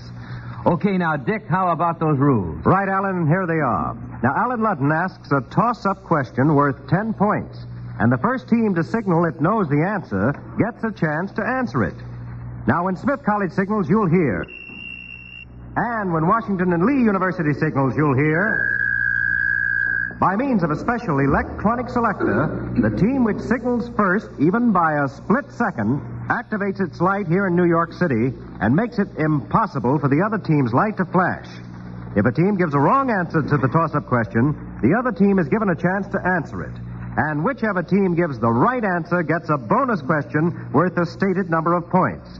The team with the most points at the end of the game is the winner and returns next week to defend its title in the College Quiz Bowl. Thank you, Dick. Now remember, teams, you may interrupt the toss-up question before I've finished asking it. But if you do, and if your answer is wrong, your team will be penalized 5 points and I will repeat the question, giving the other team a free crack at it. Okay, those are the rules, and there's the opening whistle, so let's go. The toss-up question that's coming up now, if you get it right, could earn for you a chance at a 40-point bonus. Here is the first toss-up. In 1924, a man named Mallory and a man named Irvine literally disappeared into... Smith, Washington and Lee, I mean. Bobby Paxton. They attempted to climb Mount Everest and were lost. Right. That is the answer for 10 points. You interrupted a question that I had not completed, and you got the right answer before you heard the question, which was to be, they literally disappeared into thin air. We're going to give you 10 points if you can state more exactly the geographic location of their disappearance. And in telling us Mount Everest, you got the 10-point toss-up question and a chance at a 40-point bonus, Washington and Lee. So here you go. Now, this question is particularly apt in view of the fact that you were competing tonight against the ladies of Smith College. You know, ever since Eve ate the apple and Pandora opened the box, the ladies have been getting in and out of a lot of trouble. We're going to give you 10 points now. Each time you can give us the full names of the following ladies. In 44 B.C., this lady had a bad dream and tried to keep her husband home from the office with a slight cold. We've got the answer on that. Okay, who is it? Harold Quinn, Alan. Harold? That was Calpurnia, the wife of Julius Caesar. That's right, for 10 points. Can you tell us what her dream was? What did she dream? No, I'm not quite sure, Alan. She had dreamed about the Ides of March, right. Okay. You got the right name, and that was the question. All right, now, that was worth 10 points in this 40-point bonus question. In 1431 A.D., this famous lady had a lot of trouble because the Burgundians were mean enough to sell her to the English. Who was she? For 10 points. Fred Lackman. Was that Joan of Arc? That was Joan of Arc for 10 points. All right. In 1793, this lady completely lost her head. Who was she? We've got the answer from Henry Turner. Marie Antoinette. Right, for 10 points. In 1934... this Canadian lady had trouble, but it all turned out to be a multiple blessing in the end. Who was she? We've got the answer from Harold Quinn. Mrs. Beyond. Right, for 10 points. Okay. Here we go now, back to a toss-up question. Listen carefully. A cathedral in Gloucester, England, was built over a period of many years. In the nave of the cathedral, some of the arches are rounded and some pointed. For 10 points, which arches were built first? Washington and Lee. Bobby Paxton. The rounded arches were built first. Why, you're right, for 10 points. Romanesque architecture. Right, for 10 points. Romanesque architecture preceded the Gothic arches with the points. Okay, for 10 points now, Washington and Lee, you've won a chance at a 25-point bonus. Anybody in the Washington and Lee team can tell me this. You know, the expression, God save the king, originated in the Bible. 25 points if you can tell us the king to whom this blessing was first applied. Just a moment. We're having a little conference. All right. Confer and come up with an answer. You ready, fellas? Time is coming. Hurry up. All right, we've got it. Harold Quinn. Was it King David? No, I'm sorry. It was King Samuel. The first book of Samuel, chapter 10, verse 24. And all the people shouted and said, God save the king. All right, here we go back now. Oh, but before we go back to another toss-up question, let's find out first what are the stakes in this quiz game. Dick, that's your job. All right, each week NBC will award to the school of the winning team a $500 gift to be administered by the college. It may go to a scholarship fund or to a campus activity.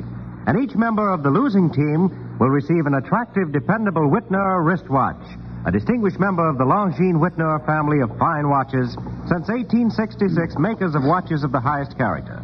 Well, those are the stakes. And now, with exactly 20 minutes to go, the score, Smith, 0, Washington and Lee, 60. And now we'll go back to a toss-up question, Alan. All right, coming up is a 30-point musical bonus, so on your toes with this toss-up. You'll get 10 points if you can tell us who is Rise and Shine. Smith. Anne Murphy. He's the Cocker Spaniel who won Best in Show at the Westminster Kennel Club show. Right, for 10 points. Okay, here you go, Smith College, with a 30-point musical bonus. You're going to hear 3 classical selections, and each with a title that refers to a specific country. In the title of each, you will have a reference to a specific country. You'll get 10 points each time you can name the country. Okay, Smith, here's the first.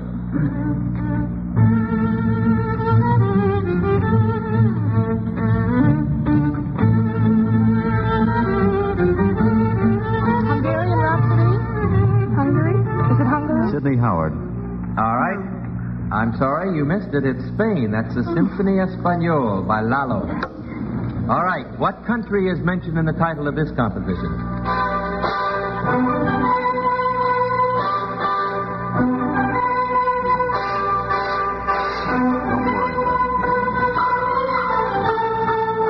Nobody at Smith going to tell me? That's Mexico. El Salón, Mexico by Aaron Copland. All right. Smith, here we go. You can still make 10 points on this if you'll tell us the countries mentioned in the title of this composition.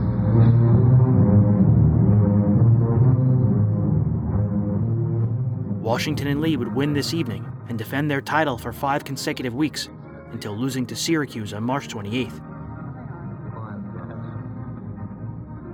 The College Quiz Bowl moved to CBS TV in 1955. In 1963, it moved to NBC, where it remained on the air until 1970. Various non-televised versions of this competition continued to air into the 21st century. In November of 2020, NBC announced a revival of the show. It premiered on June 22nd, 2021. Who named the 7th and 8th months of the year after themselves? Washington and Lee. Fred Lackman. Julius Caesar and Augustus Caesar. Right, for 10 points. They, of course, named July and August, respectively, after themselves. All right, now, Washington Lee, you got a chance at a 30-point bonus.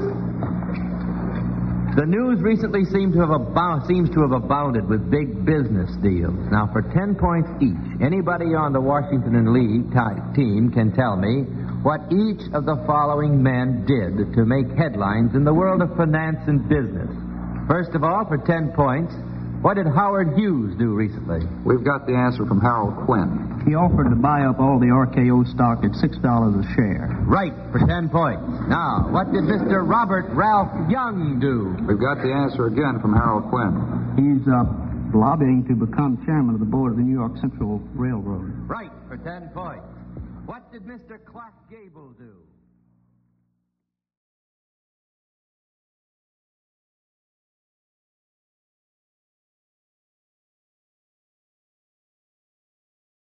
The training area in those days of radio, because you had the opportunity of doing as many shows as we did, that itself was a training, and that goes back when you'd start doing 40, 45 shows a week. And actually, I remember one show called 7 O'Clock Final, and they would be writing the show while you were on the air, and the scripts would be coming in page by page. You play this, German character, Spanish, French. And you do it, and you did it, and it was great training. It was great training. Of course it was. You know, you were just expected to do dialects. Yeah. Nobody asked you if you could. They just gave it to you and said, do it. Let me go.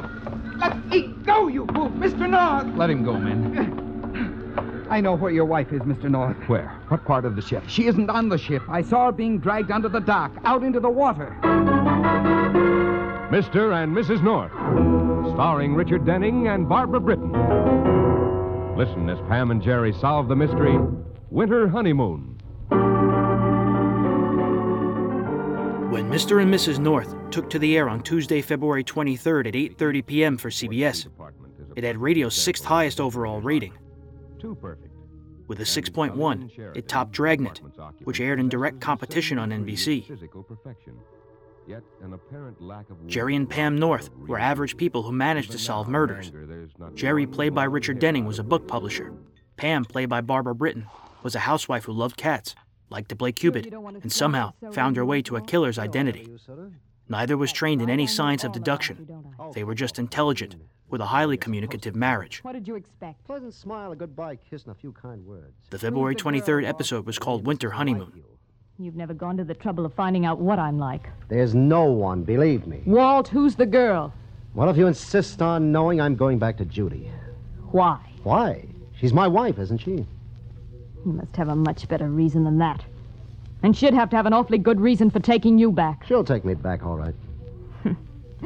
The infallible Harmon charm, Well, it'll never work with me again. And I've got a pretty good idea that it won't work with her. You seem to know a great deal about Judy. Oh, don't worry. She doesn't know about me. I've been very discreet. Not one of your precious friends dreams that anyone by the name of Aline Sheridan even exists. And you can be certain it's going to stay that way. Don't shout at me, Walt Harmon. I'm not one of the jailbirds you defend. I'm through with the jailbirds, honey, just as surely as I'm through with you. I'm stepping upstairs. No more petty crooks or cheap racketeers, no more ambulance chasing. The next time I break into print, it'll be on the society page. Judge and Mrs. Walter Harmon were weekend guests at the estate of the Honorable Maxwell Cushing. Oh, so you finally did manage to scrape an acquaintance with Cushing. Some very fancy scraping, Aline. He happens to be the one who was giving me the appointment. But much as the old boy sold on me, he dropped me like a hot potato if even a hint of scandal came out about me. I know the type. It'll be much more than a hint, Walt. I can promise you that. If you think I'm going to let you walk casually out of here after... You're not going to make any trouble for me. Walt. Walt, put down that poker. I tried to be decent with you, but you didn't want it that way. Walt! No one will ever connect me with you, Aline. We've never been seen in public together. No one's ever seen me come in here. Both of us have been discreet, haven't we, darling? Walt, in the name of heaven. I've worked too hard for this appointment to have a blackmailing little champ cheat me out of it. Walt! Walt!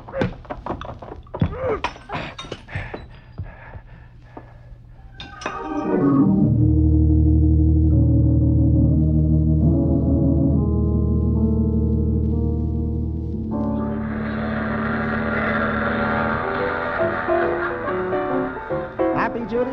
I don't know, Walt. You're being more thoughtful and attentive than you've been in years, but... Well, there's something I don't know. Well, maybe I'm trying to rush things. 4 days isn't much of a trial, is it, Judy? But I got a hunch that when we land in Trinidad tomorrow, the romance of the place will get you. Walt, what are all those people doing at our table? Oh, there aren't really too many. Just the Norths, a nice young couple we met the first night out, and Miss Reimer, who happened to be sitting near me on the deck when I invited them. Well, and here they are now. Hi, Judy. Walt. Hi, everybody. I'm glad you finally got here, Judy. I've had a terrible time keeping Jerry from opening the champagne without you. Champagne? The captain sent it over. He isn't lucky enough to have a honeymoon couple aboard every trip. Oh, well, I'm afraid you're making I better sit over here, Judy, darling. Might be a little drafty over there. Oh, thank you, Walt. How about that champagne? Oh, what's the matter, Judy? You look sort of dazed, huh? Don't start picking on it, Jerry. You know what a tropical moon does to a bride. Oh, how should I? With us, it was the Hoboken Ferry, and it was raining. Always quibbling. Oh, quick, everyone. Turn around. Pretend you don't notice him. Huh? Notice who? Oh, that horrible little worm of a cruise director. He's heading this way. Every time he comes near me, I simply shudder. He's positively ghoulish. Well, everyone having a good time? Just wonderful, Mr. Meekin. Oh, everything's fine. Oh, sorry we're crowded here a bit, or we'd ask you to join us. Oh, I wouldn't dream of intruding. I just wanted to let you know there's dancing going on in the main salon. Thank you, Mr. Meekin. Mrs. Harmon, I was wondering if you'd do me the honor of dancing with me. Why, thank you very much, Mr. Meekin, but I'm terribly tired. I was just about to... You don't have to make up excuses. If you don't care to dance with me, it's perfectly all right. Good night, everyone. Oh, I'm... Wow. Pardon me a second, will you, folks? Mr. Meekin! Mr. Meekin! Yes, Mr. Meekin. Maybe it's none of my business, but you sort of jumped to a wrong conclusion just now. Did I? You see, I asked Judy Harmon to dance a second before you came up, and she turned me down, too. Maybe we both forgot for a moment that she's on her honeymoon. That wasn't why she refused to dance with me, Mr. North. She doesn't like me. People never like me. They smile and pretend to be friendly sometimes. Oh, but we like you very much. You just imagine that people don't like you. It's not imagination. I've heard them talk. They think I'm small and insignificant, that I'm not suited to my job. They whisper about me behind my back.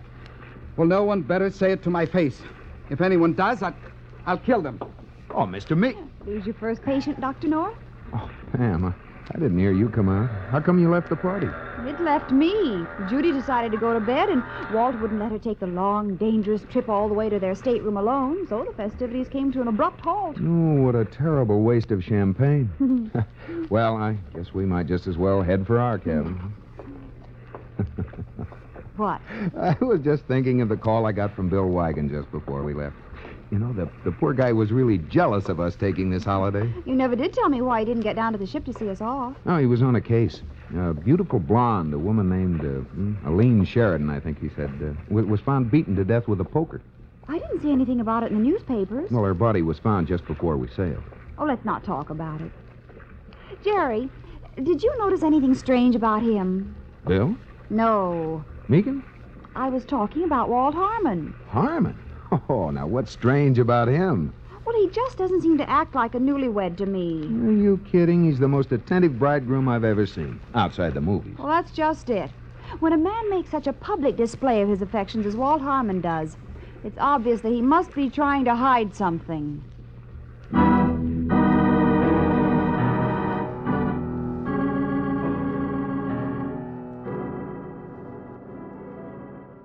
Mr. and Mrs. North would air until April 18th, 1955. Oh, it's you, Mrs. Harmon. Oh, yes, Mr. Meekin. I wondered who could have wandered up here at this hour. Passengers aren't supposed to be up on this deck at all. Oh, I'm sorry. I'll go below. No, it's all right.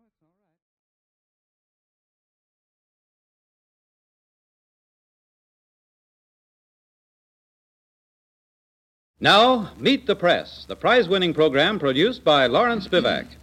Ready for this spontaneous conference are 4 of America's top reporters. Please remember, their questions do not necessarily reflect their point of view. It's their way of getting a story for you. Here now is the moderator of Meet the Press, Mr. Ned Brooks. Welcome once again to Meet the Press. Nearly 2 months have now passed since the Salk polio vaccine was pronounced a success. The inoculation program got off to a rapid start, but it soon found itself bogged down in a series of difficulties.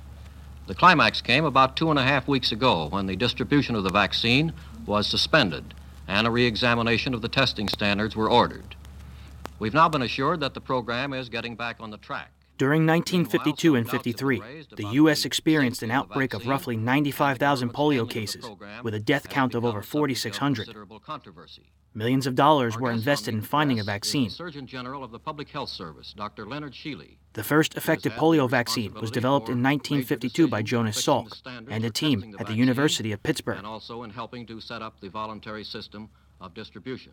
On March 26, 1953, Salk went on CBS Radio to report the first round of successful tests.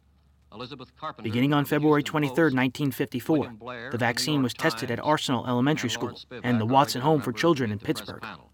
Now, Dr. Sheely, if you're ready, we'll start the questions with Mrs. Carpenter. As the mother of 2 children in the most susceptible age group, Dr. Sheely, I'm primarily interested in one thing: the safety of the Salk vaccine. And during this re-examination period, I wonder if anything has come up which makes you question the safety of the vaccine. No, Mrs. Carpenter, we still think the Salk vaccine can be made as a safe vaccine. Our new standards are going to make it, if anything, just a little safer than it was. Then in the future, no American mother need worry about having her child inoculated. No, I think not. I think this vaccine is as safe as man and the tests available to us can make it. Mr. Spivak. Dr. Sheely, do you know now that it's safe as a result of the new tests that you have made? Yes, the new standards should assure that the tissue culture tests will give us a degree of accuracy that should assure that the vaccine will be safe. Well, now, Dr. Sheely, those standards haven't yet been tested on any large number of children. They're still pretty theoretical, aren't they? Jonas Edward Salk was born on October 28, 1914 in New York City. The eldest son to Russian Jewish immigrants, he earned a medical degree from NYU's School of Medicine in 1939 and became a doctor at Mount Sinai Hospital. In 1942, he went to the University of Michigan to develop a flu vaccine. He soon became assistant professor of epidemiology. 5 years later, he was appointed director of the Virus Research Laboratory at the University of Pittsburgh School of Medicine. His main mission? Develop a polio vaccine. That you're not just as wrong again as you were then. You're still operating in the laboratory. You haven't yet tried these new serums on children, have you? Salk believed his vaccine, composed of killed polio virus, could immunize without the risk of infecting the patient. He gave the vaccine to volunteers who had not had polio. All developed polio antibodies, but experienced no reaction to the vaccine. I believe that Dr. Salk and the other men who have served us who are serving us as consultants understand these problems well enough to be able to give us good advice. In 1954, national testing began on 1 million children. But in April of 1955, soon after mass vaccination began, some patients contracted the disease after being vaccinated. These vaccines were manufactured by the Cutter Pharmaceutical Company. In response, the Surgeon General yanked all the vaccines made by this company from the market. Soon, the Wyeth polio vaccine was also reporting to paralyze and kill several children. It was discovered that some vaccines made by these two companies had not been properly inactivated, allowing live poliovirus into more than 100,000 doses. Use these skilled scientists in reviewing the materials and giving us advice on what we should do. The next month, the National Institute of Health and Public Health Services established a technical committee to review all polio vaccines. The problem was quickly remedied. They may, if they wish to, go out and visit plants. On the other hand, we hope to have a number of men who will be visiting plants rather frequently in the future, who will be reporting their findings to them from time to time. Now, are these experts also going to try to find out what happened to the vaccine that went bad, the lots that were manufactured out in California? Yes, we have been discussing our findings in that situation as we have them to date, and we will be discussing the total of our findings with them prior to making our report. Now, have they found any live virus in any of the vaccine that was given to date? In the 2 years before the vaccine, the average number of polio cases in the U.S. was more than 45,000. By 1962, that number had dropped to 910. We're still studying that. Is it possible for a live virus to be transmitted by air? Jonas Salk purposely never patented the vaccine or earned any money from his discovery. And with proper techniques, it shouldn't be so transmitted. Did this plant have proper techniques? Until we have our full report, Mr. Blair, I can't give you fragments from it. I'm still awaiting the full report from the National Institutes of Health.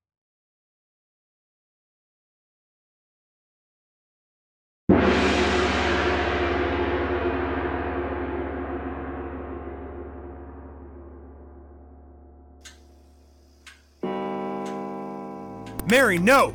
God, let's go! I simply don't understand it. Of course, the sound is coming from the basement. It's all right. I've got you, Mr. Adams. No. Show me what? Gotta get away from those eyes! Get away! Get away! George, get away! no! Are you attracted to the dark, fascinated by the dramatic, with a side of gruesome and a dash of poetic justice? If your happy place is a gloomy room at midnight, then you should be listening to the podcast 12 Chimes It's Midnight. Please join us, won't you, for plays of mystery, horror, and suspense. Find us and subscribe wherever you procure your podcasts. And remember, at midnight, anything can happen.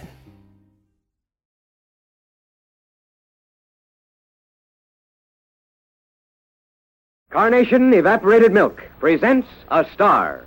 Barry Sullivan on Stars Over Hollywood. To me, being out of work and broke was unbelievable, but it happened. And the piece of paper I picked up off the sidewalk that night was just as unbelievable. Did you ever find a $100 bill?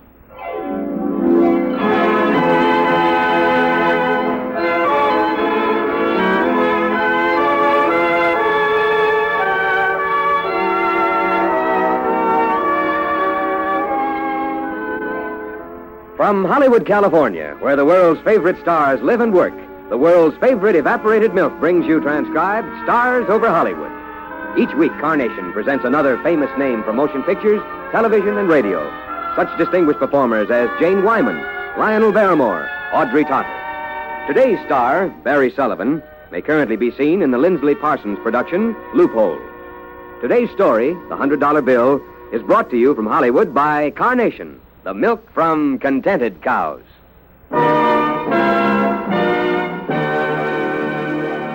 Stars Over Hollywood broke one of radio's strongest prejudices.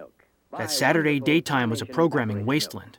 When Paul Pierce, CBS production superintendent on the West Coast, announced plans to launch a star-packed dramatic series on Saturday mornings, few observers gave it a chance. Getting movie stars to cooperate at 9:30 a.m. would be impossible, and no one would listen anyway. concentrated to more than double richness. The stories were generally light comedies. The set was loose and informal. The dress code casual. Occasionally the stars even arrived in bathrobes and pajamas. Ivan Ditmar's musical director used 3 instruments, the organ, the harp, and the violin, and sounded more like a small combo than a one-man show. Stars Over Hollywood ran for 13 years in the same time slot, with only 2 changes in sponsor. This season had a rating of 5.5, first overall for daytime weekend programs. On February 27, 1954, Barry Sullivan guest starred in The $100 Bill. Barry Sullivan in the role of Bob Randall. Curtain going up.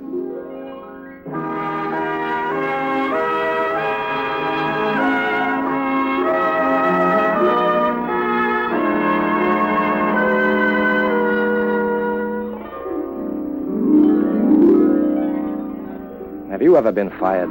Fired from a job you thought would last as long as you wanted it to last? I thought my job with Acme Chemical was like that, too. Yeah, but I'm getting ahead of my story. My name is Bob Randall.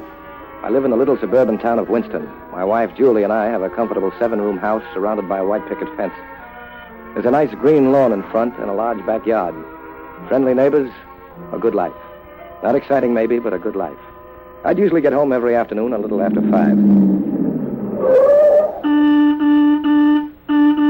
Hi, Lochinvar. I'm spraying the roses you promised to spray last Sunday, remember? Wrong number, Guinevere. This is the horseradish man. I also have a nice line of fish glue, sand and gravel, calf's foot jelly, and... I'd just say you've got a nice line, period. How are you, darling? How's everything, Julie? Fine. You look tired. Hard day today? Oh, medium rare, which brings up an interesting and moody question. What's for dinner? I'm starved. Everything you dislike the most. French onion soup, spaghetti with meatballs, and English muffins. A typical American dinner. Hey, shall I put the car away? No, leave it out, dear. We might take in a movie after a while. Good. I understand there's a brand new picture at the Bijou starring Theda Bara and Ben Turpin. Well, it was like that. Laughter, understanding, love, a happy life. And then, as the expression goes, the blow fell. Ray Dawson, the vice president in charge of production, called me into his office. He told me that Acme was selling out to Standard Chemical, and of course, they'd be bringing in their own people. Although Dawson tried to make it easy, it was like a stiff, unexpected punch in the stomach. Knocked the wind out of me. We parted with the usual cliches used under the circumstances. Cleaned out my desk and went home.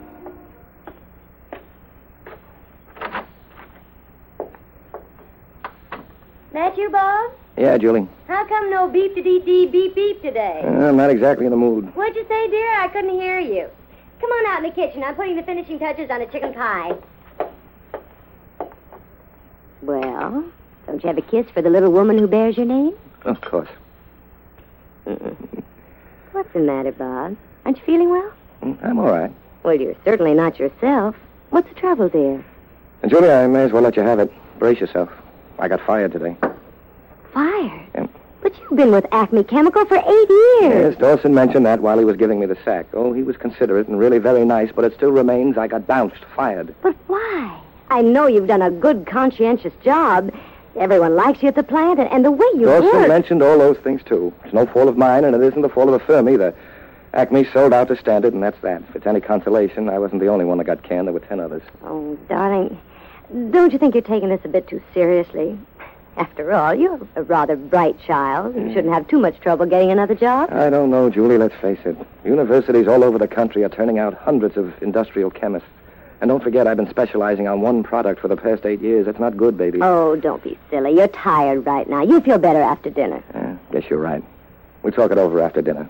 After all, it's not the end of the world. We talked it over many dinners after that. I did everything I could to get work. Every morning I went into town, and every night I came home with the same report. No job.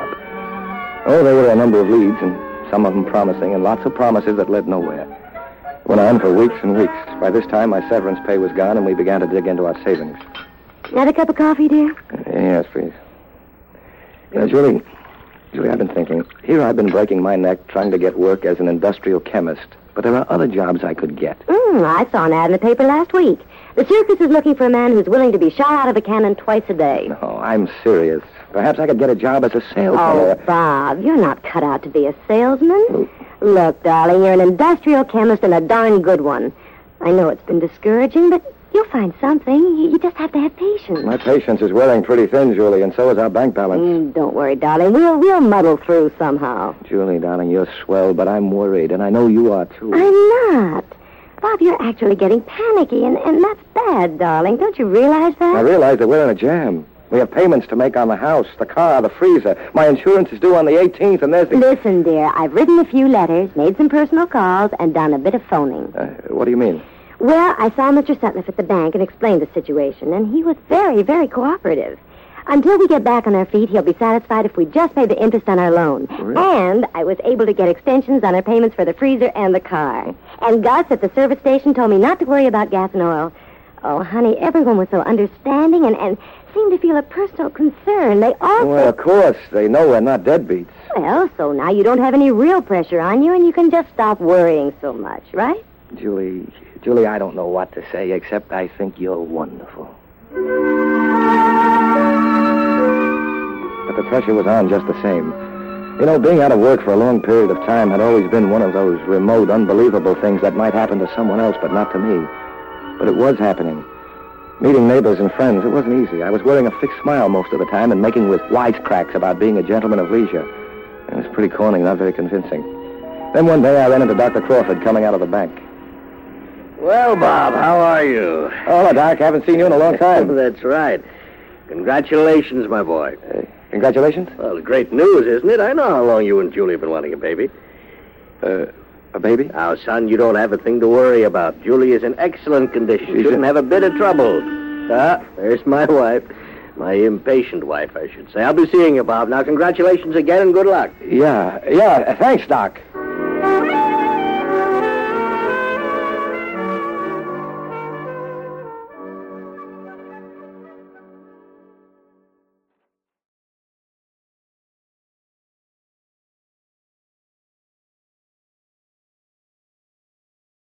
My first experience was in high school, answering roll calls for missing classmates, and then they discovered that, and then I got blamed for everything.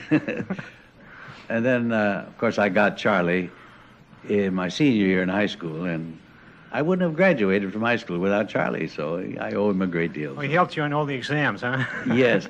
Well, no, my history teacher told me not to plan on graduating because I was so bad in medieval and modern history. Well, I was already booked for a show that summer, so I couldn't wait to get going, so a diploma wasn't very important. But then I went on a student recital after I got Charlie in about March, and I heckled all the teachers, you know, and my history teacher, her name was Miss Angel. Charlie says, so I got Miss Angel for history. He said, don't let the name fool you. She grows horns at examination time. Then we picked on the principal, too, and so she kept me after class the next day and said she didn't know I had this talent, and the world needs laughter more than it needs another history teacher. She would help me graduate, so I copied him from a little Irish newsboy in front of the high school building, and he was a real mick, you know, cocky little funny, and I used to kid with him, and so I guess there are Irishmen that look like him. But Mortimer Snerd, I have people say they know somebody who sounds and looks like Mortimer Snerd, so that's not quite as good a compliment, I guess. Well, were you the first of the big-time ventriloquist in vaudeville at that particular time, Edgar? Well, no. We never had more than 4 or 5 ventriloquists in the country, even in vaudeville days. I just happened to get on radio and be at the right place at the right time. Lanolin Plus brings you the Edgar Bergen Show with Charlie McCarthy.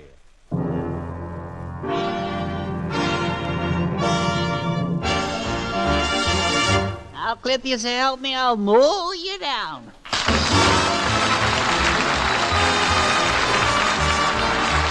It's Sunday night and time again for Edgar Bergen with Charlie McCarthy, Mortimer Snerd, and Ray Noble and his orchestra, brought to you, transcribed, by the makers of famous Lanolin Plus products. For softer, more youthful-looking skin and lovelier, more manageable hair. Tonight, our guest is June Allison.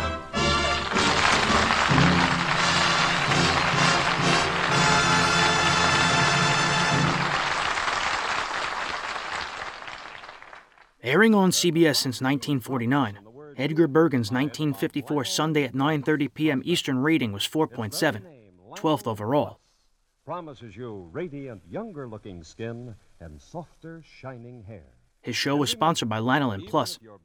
On February 28th, the celebrity guests were the husband-wife duo, June Allison and Dick Powell. Such a tiny price. Only $1 and tax at all cosmetic counters. And now, here is Edgar Bergen with Charlie McCarthy.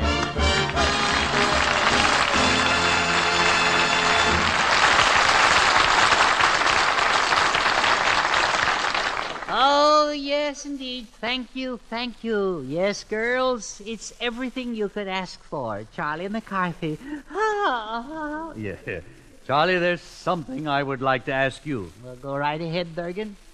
I'd rather you learn it from me than have you hear it in some tavern. All right. This is the time of the year when good little boys and girls get promoted and go on to the next grade. I know, Bergen. They went that away. How did you do in your final exam? Well, I didn't even place a show. I see. To tell the truth, I wasn't even in the running. I was scratched. I see. So you didn't pass, I take it? No, I didn't pass, and you can have it. Yeah. What was your grade on your final exam? Gad, what was my grade? What Ike wouldn't give for a golf score that low. Yeah. Well, you should have studied more. When I was a boy. Ah, that's going back now, Buster. Yeah. When I was a boy, before an exam, I burned the midnight oil. Yeah, maybe it would have done you a little more good if you'd rubbed it on your head. Or better yet, some Lanolin Plus. Yes, all right. I suppose your failing your exams means that, once again, you're still in the 8th grade. Ah, yes, Bergen. It's time to sew another service stripe on my sleeve. My goodness, Charlie. How long have you been in the 8th grade? Well, I don't know. But I do know I'm the only kid in the school that gets invited to the PTA meetings. Well, tell me, what did you flunk in? French, algebra, chemistry, English, history? Yeah. Oh, no. Oh, yes. The only thing I passed in was flunking. I see. I thought you were good in history. What happened? Were the questions hard? No, but the answers were. Well, what were some of the questions they asked you? Well, the first question was, how much did we pay for Alaska? Well, what did you put down? Well, I put down, what difference does it make? The deal's already gone through escrow. Haven't you learned anything? Well, I don't know. What caused the Boston Tea Party? Well, they heard about the price of coffee. No. Oh, I say, Edgar, if you're having a tea party, may I draw up a bag and slosh? Yeah. I was just questioning Charlie in history. Oh, in history. Yeah. Jolly good sport, yes. I'm simply a wizard at that subject, you know. For instance, do you know what George II was responsible for? No, Ray. What was George II responsible for? George III, old boy. That was an historical wizard, you know. Well, yeah. Let's see how much you really know about history, Ray. Uh-huh. What happened in 1812? Well, I don't know, old boy. The hotel detective wouldn't let me peek through the keyhole. No, I mean the year. Oh, the year, yes. I'll give you a hint. There was a war in 1812. Oh, what was it called? It was called the War of 1812. Oh, that's rather a good name for it, isn't it? I mean, it's nothing very fancy, but it seems to put the point across. You know? Well, I must be leaving now. I've got to visit June Allison again. Such a crashing bore. Yeah. Wait a minute. Visiting June Allison is a bore? Oh, yes, Charles. You know, in person, she's not pretty at all. Oh, she was wearing slacks and an old sweatshirt. And when she shook my hand, I could see how muscular she was. Ray, that was Dick Powell you shook hands with. Really? Yeah. You know, I was wondering why she asked me if I'd like to go to the steam bath this afternoon. Yeah. Well, tally-ho, chaps. Yeah, tally-ho. Now, Charlie, to get back to your disgraceful failures. Later, Bergen. I gotta finish this thing I'm working on. Yeah. I see father's name, Edgar Bergen. His date of birth. Yeah. What do you know? We're back to 1812 again.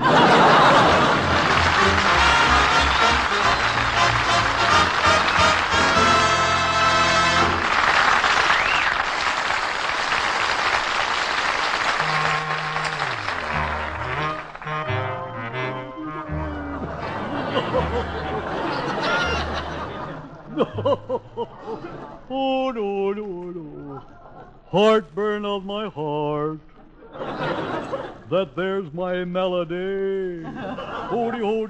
All right. Mortimer. Yeah. Tell me, is there anything new on the farm? Yeah. We got a new garbage pail, I see. One of them polite kind.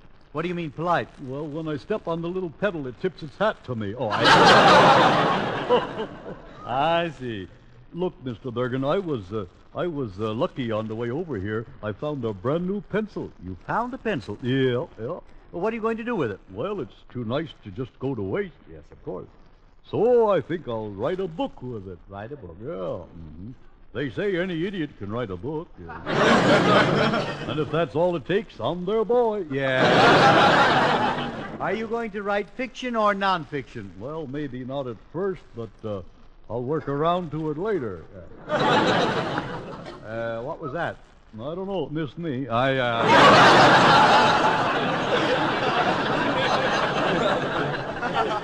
Could you repeat it? I don't think I could. No. They say to be a great writer, you must have suffered. Would you say that you have qualified? I would, yes.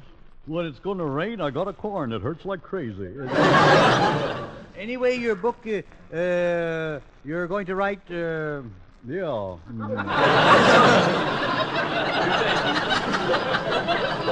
There should be room for two of us up here, shouldn't there? You're going to write a book. Yeah, good for you, yeah.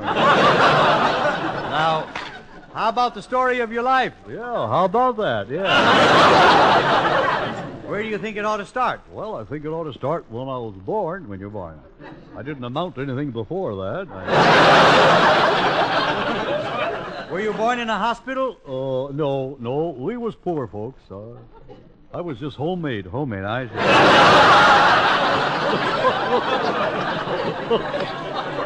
What did your father say when he got his first look at you? Oh, no!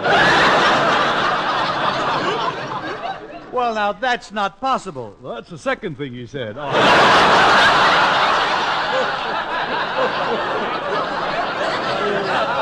Well, what kind of a baby were you? A boy, I think. A boy.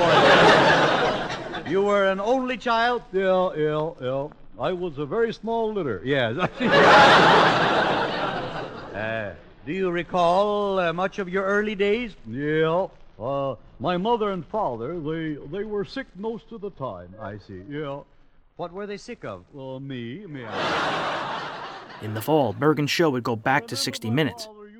He'd air for 2 more seasons before wrapping up his radio run on July 1st, 1956. Bergen did little TV. He was a radio man, even though his art was primarily visual. With Charlie and Mortimer, he emceed the 1956 CBS audience show Do You Trust Your Wife? And he made numerous guest appearances on TV variety shows of the 1950s. He later appeared in films such as The Finks, Wonton Ton, The Dog Who Saved Hollywood, and The Muppet Movie. Since he ran away from home. Oh, I see. Is your mother living yet? No, not yet.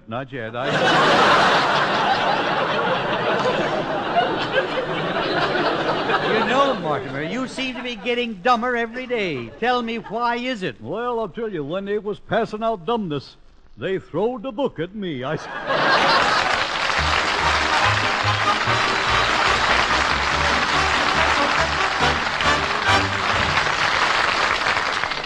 Say, Charlie, I understand you have a bit of advice for the lovelorn tonight. How about Yeah. telling the girls about it? All right, Bill, gladly. Tell your pa and tell your ma and tell your kith and kin that here's a brand new product that does wonders for my skin.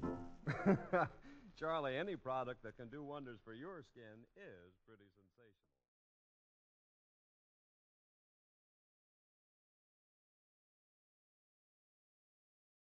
Well, that brings February to a close. But for many of these topics, we've only just begun. We will not walk in fear one of another. We will not be driven by fear into an age of unreason if we dig deep in our history and our doctrine. And remember that we are not descended from fearful men. Not from men who feared to write, to speak, to associate, and to defend causes that were for the moment unpopular. The actions of the junior senator from Wisconsin have caused alarm and dismay amongst our allies abroad and given considerable comfort to our enemies. And whose fault is that? Not really his. He didn't create this situation of fear. He merely exploited it, and rather successfully. Cassius was right.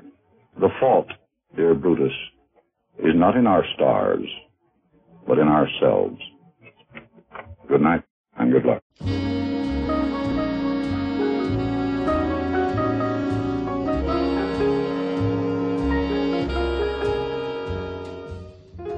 Next time on Breaking Walls, it's March of 1954, and Senator Joseph McCarthy's 4-year anti-communist tirade begins to come to a head.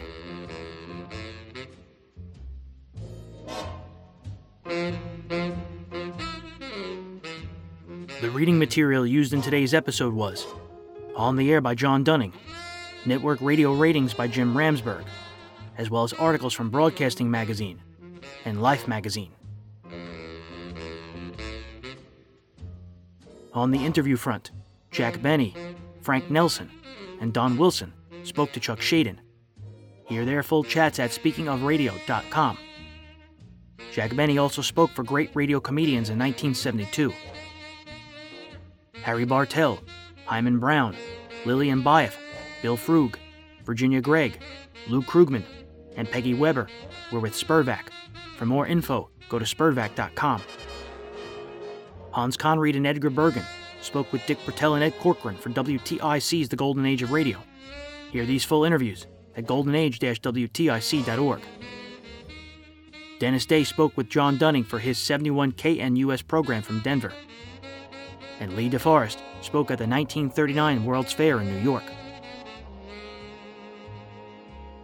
Selected music featured in today's episode was Shaboom by the Crew Cuts and Serious Serenade by Duke Ellington. Special thank you to Ted Davenport, Jerry Hendiges, and Gordon Skeen. For Ted, go to radiomemories.com. For Jerry, visit otrsite.com. And for Gordon, please go to pastdaily.com. I'd also like to thank Walden Hughes and John and Larry Gassman of Spurvac. Listen to their shows on the Yesterday USA Radio Network.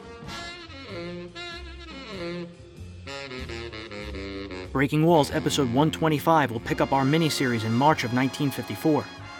This episode will be available beginning March 1st, 2022, everywhere you get your podcasts, and at thewallbreakers.com. In the meantime, give Breaking Walls a quick rating on whatever platform you listen, especially iTunes. You can also join the Breaking Walls Facebook group at facebook.com/groups/thewallbreakers. And support this show for as little as $1 a month at patreon.com/thewallbreakers. So until March 1st, my name is James Scully. This has been Breaking Walls episode 124. I'll catch you on the flip side. Thank you very much.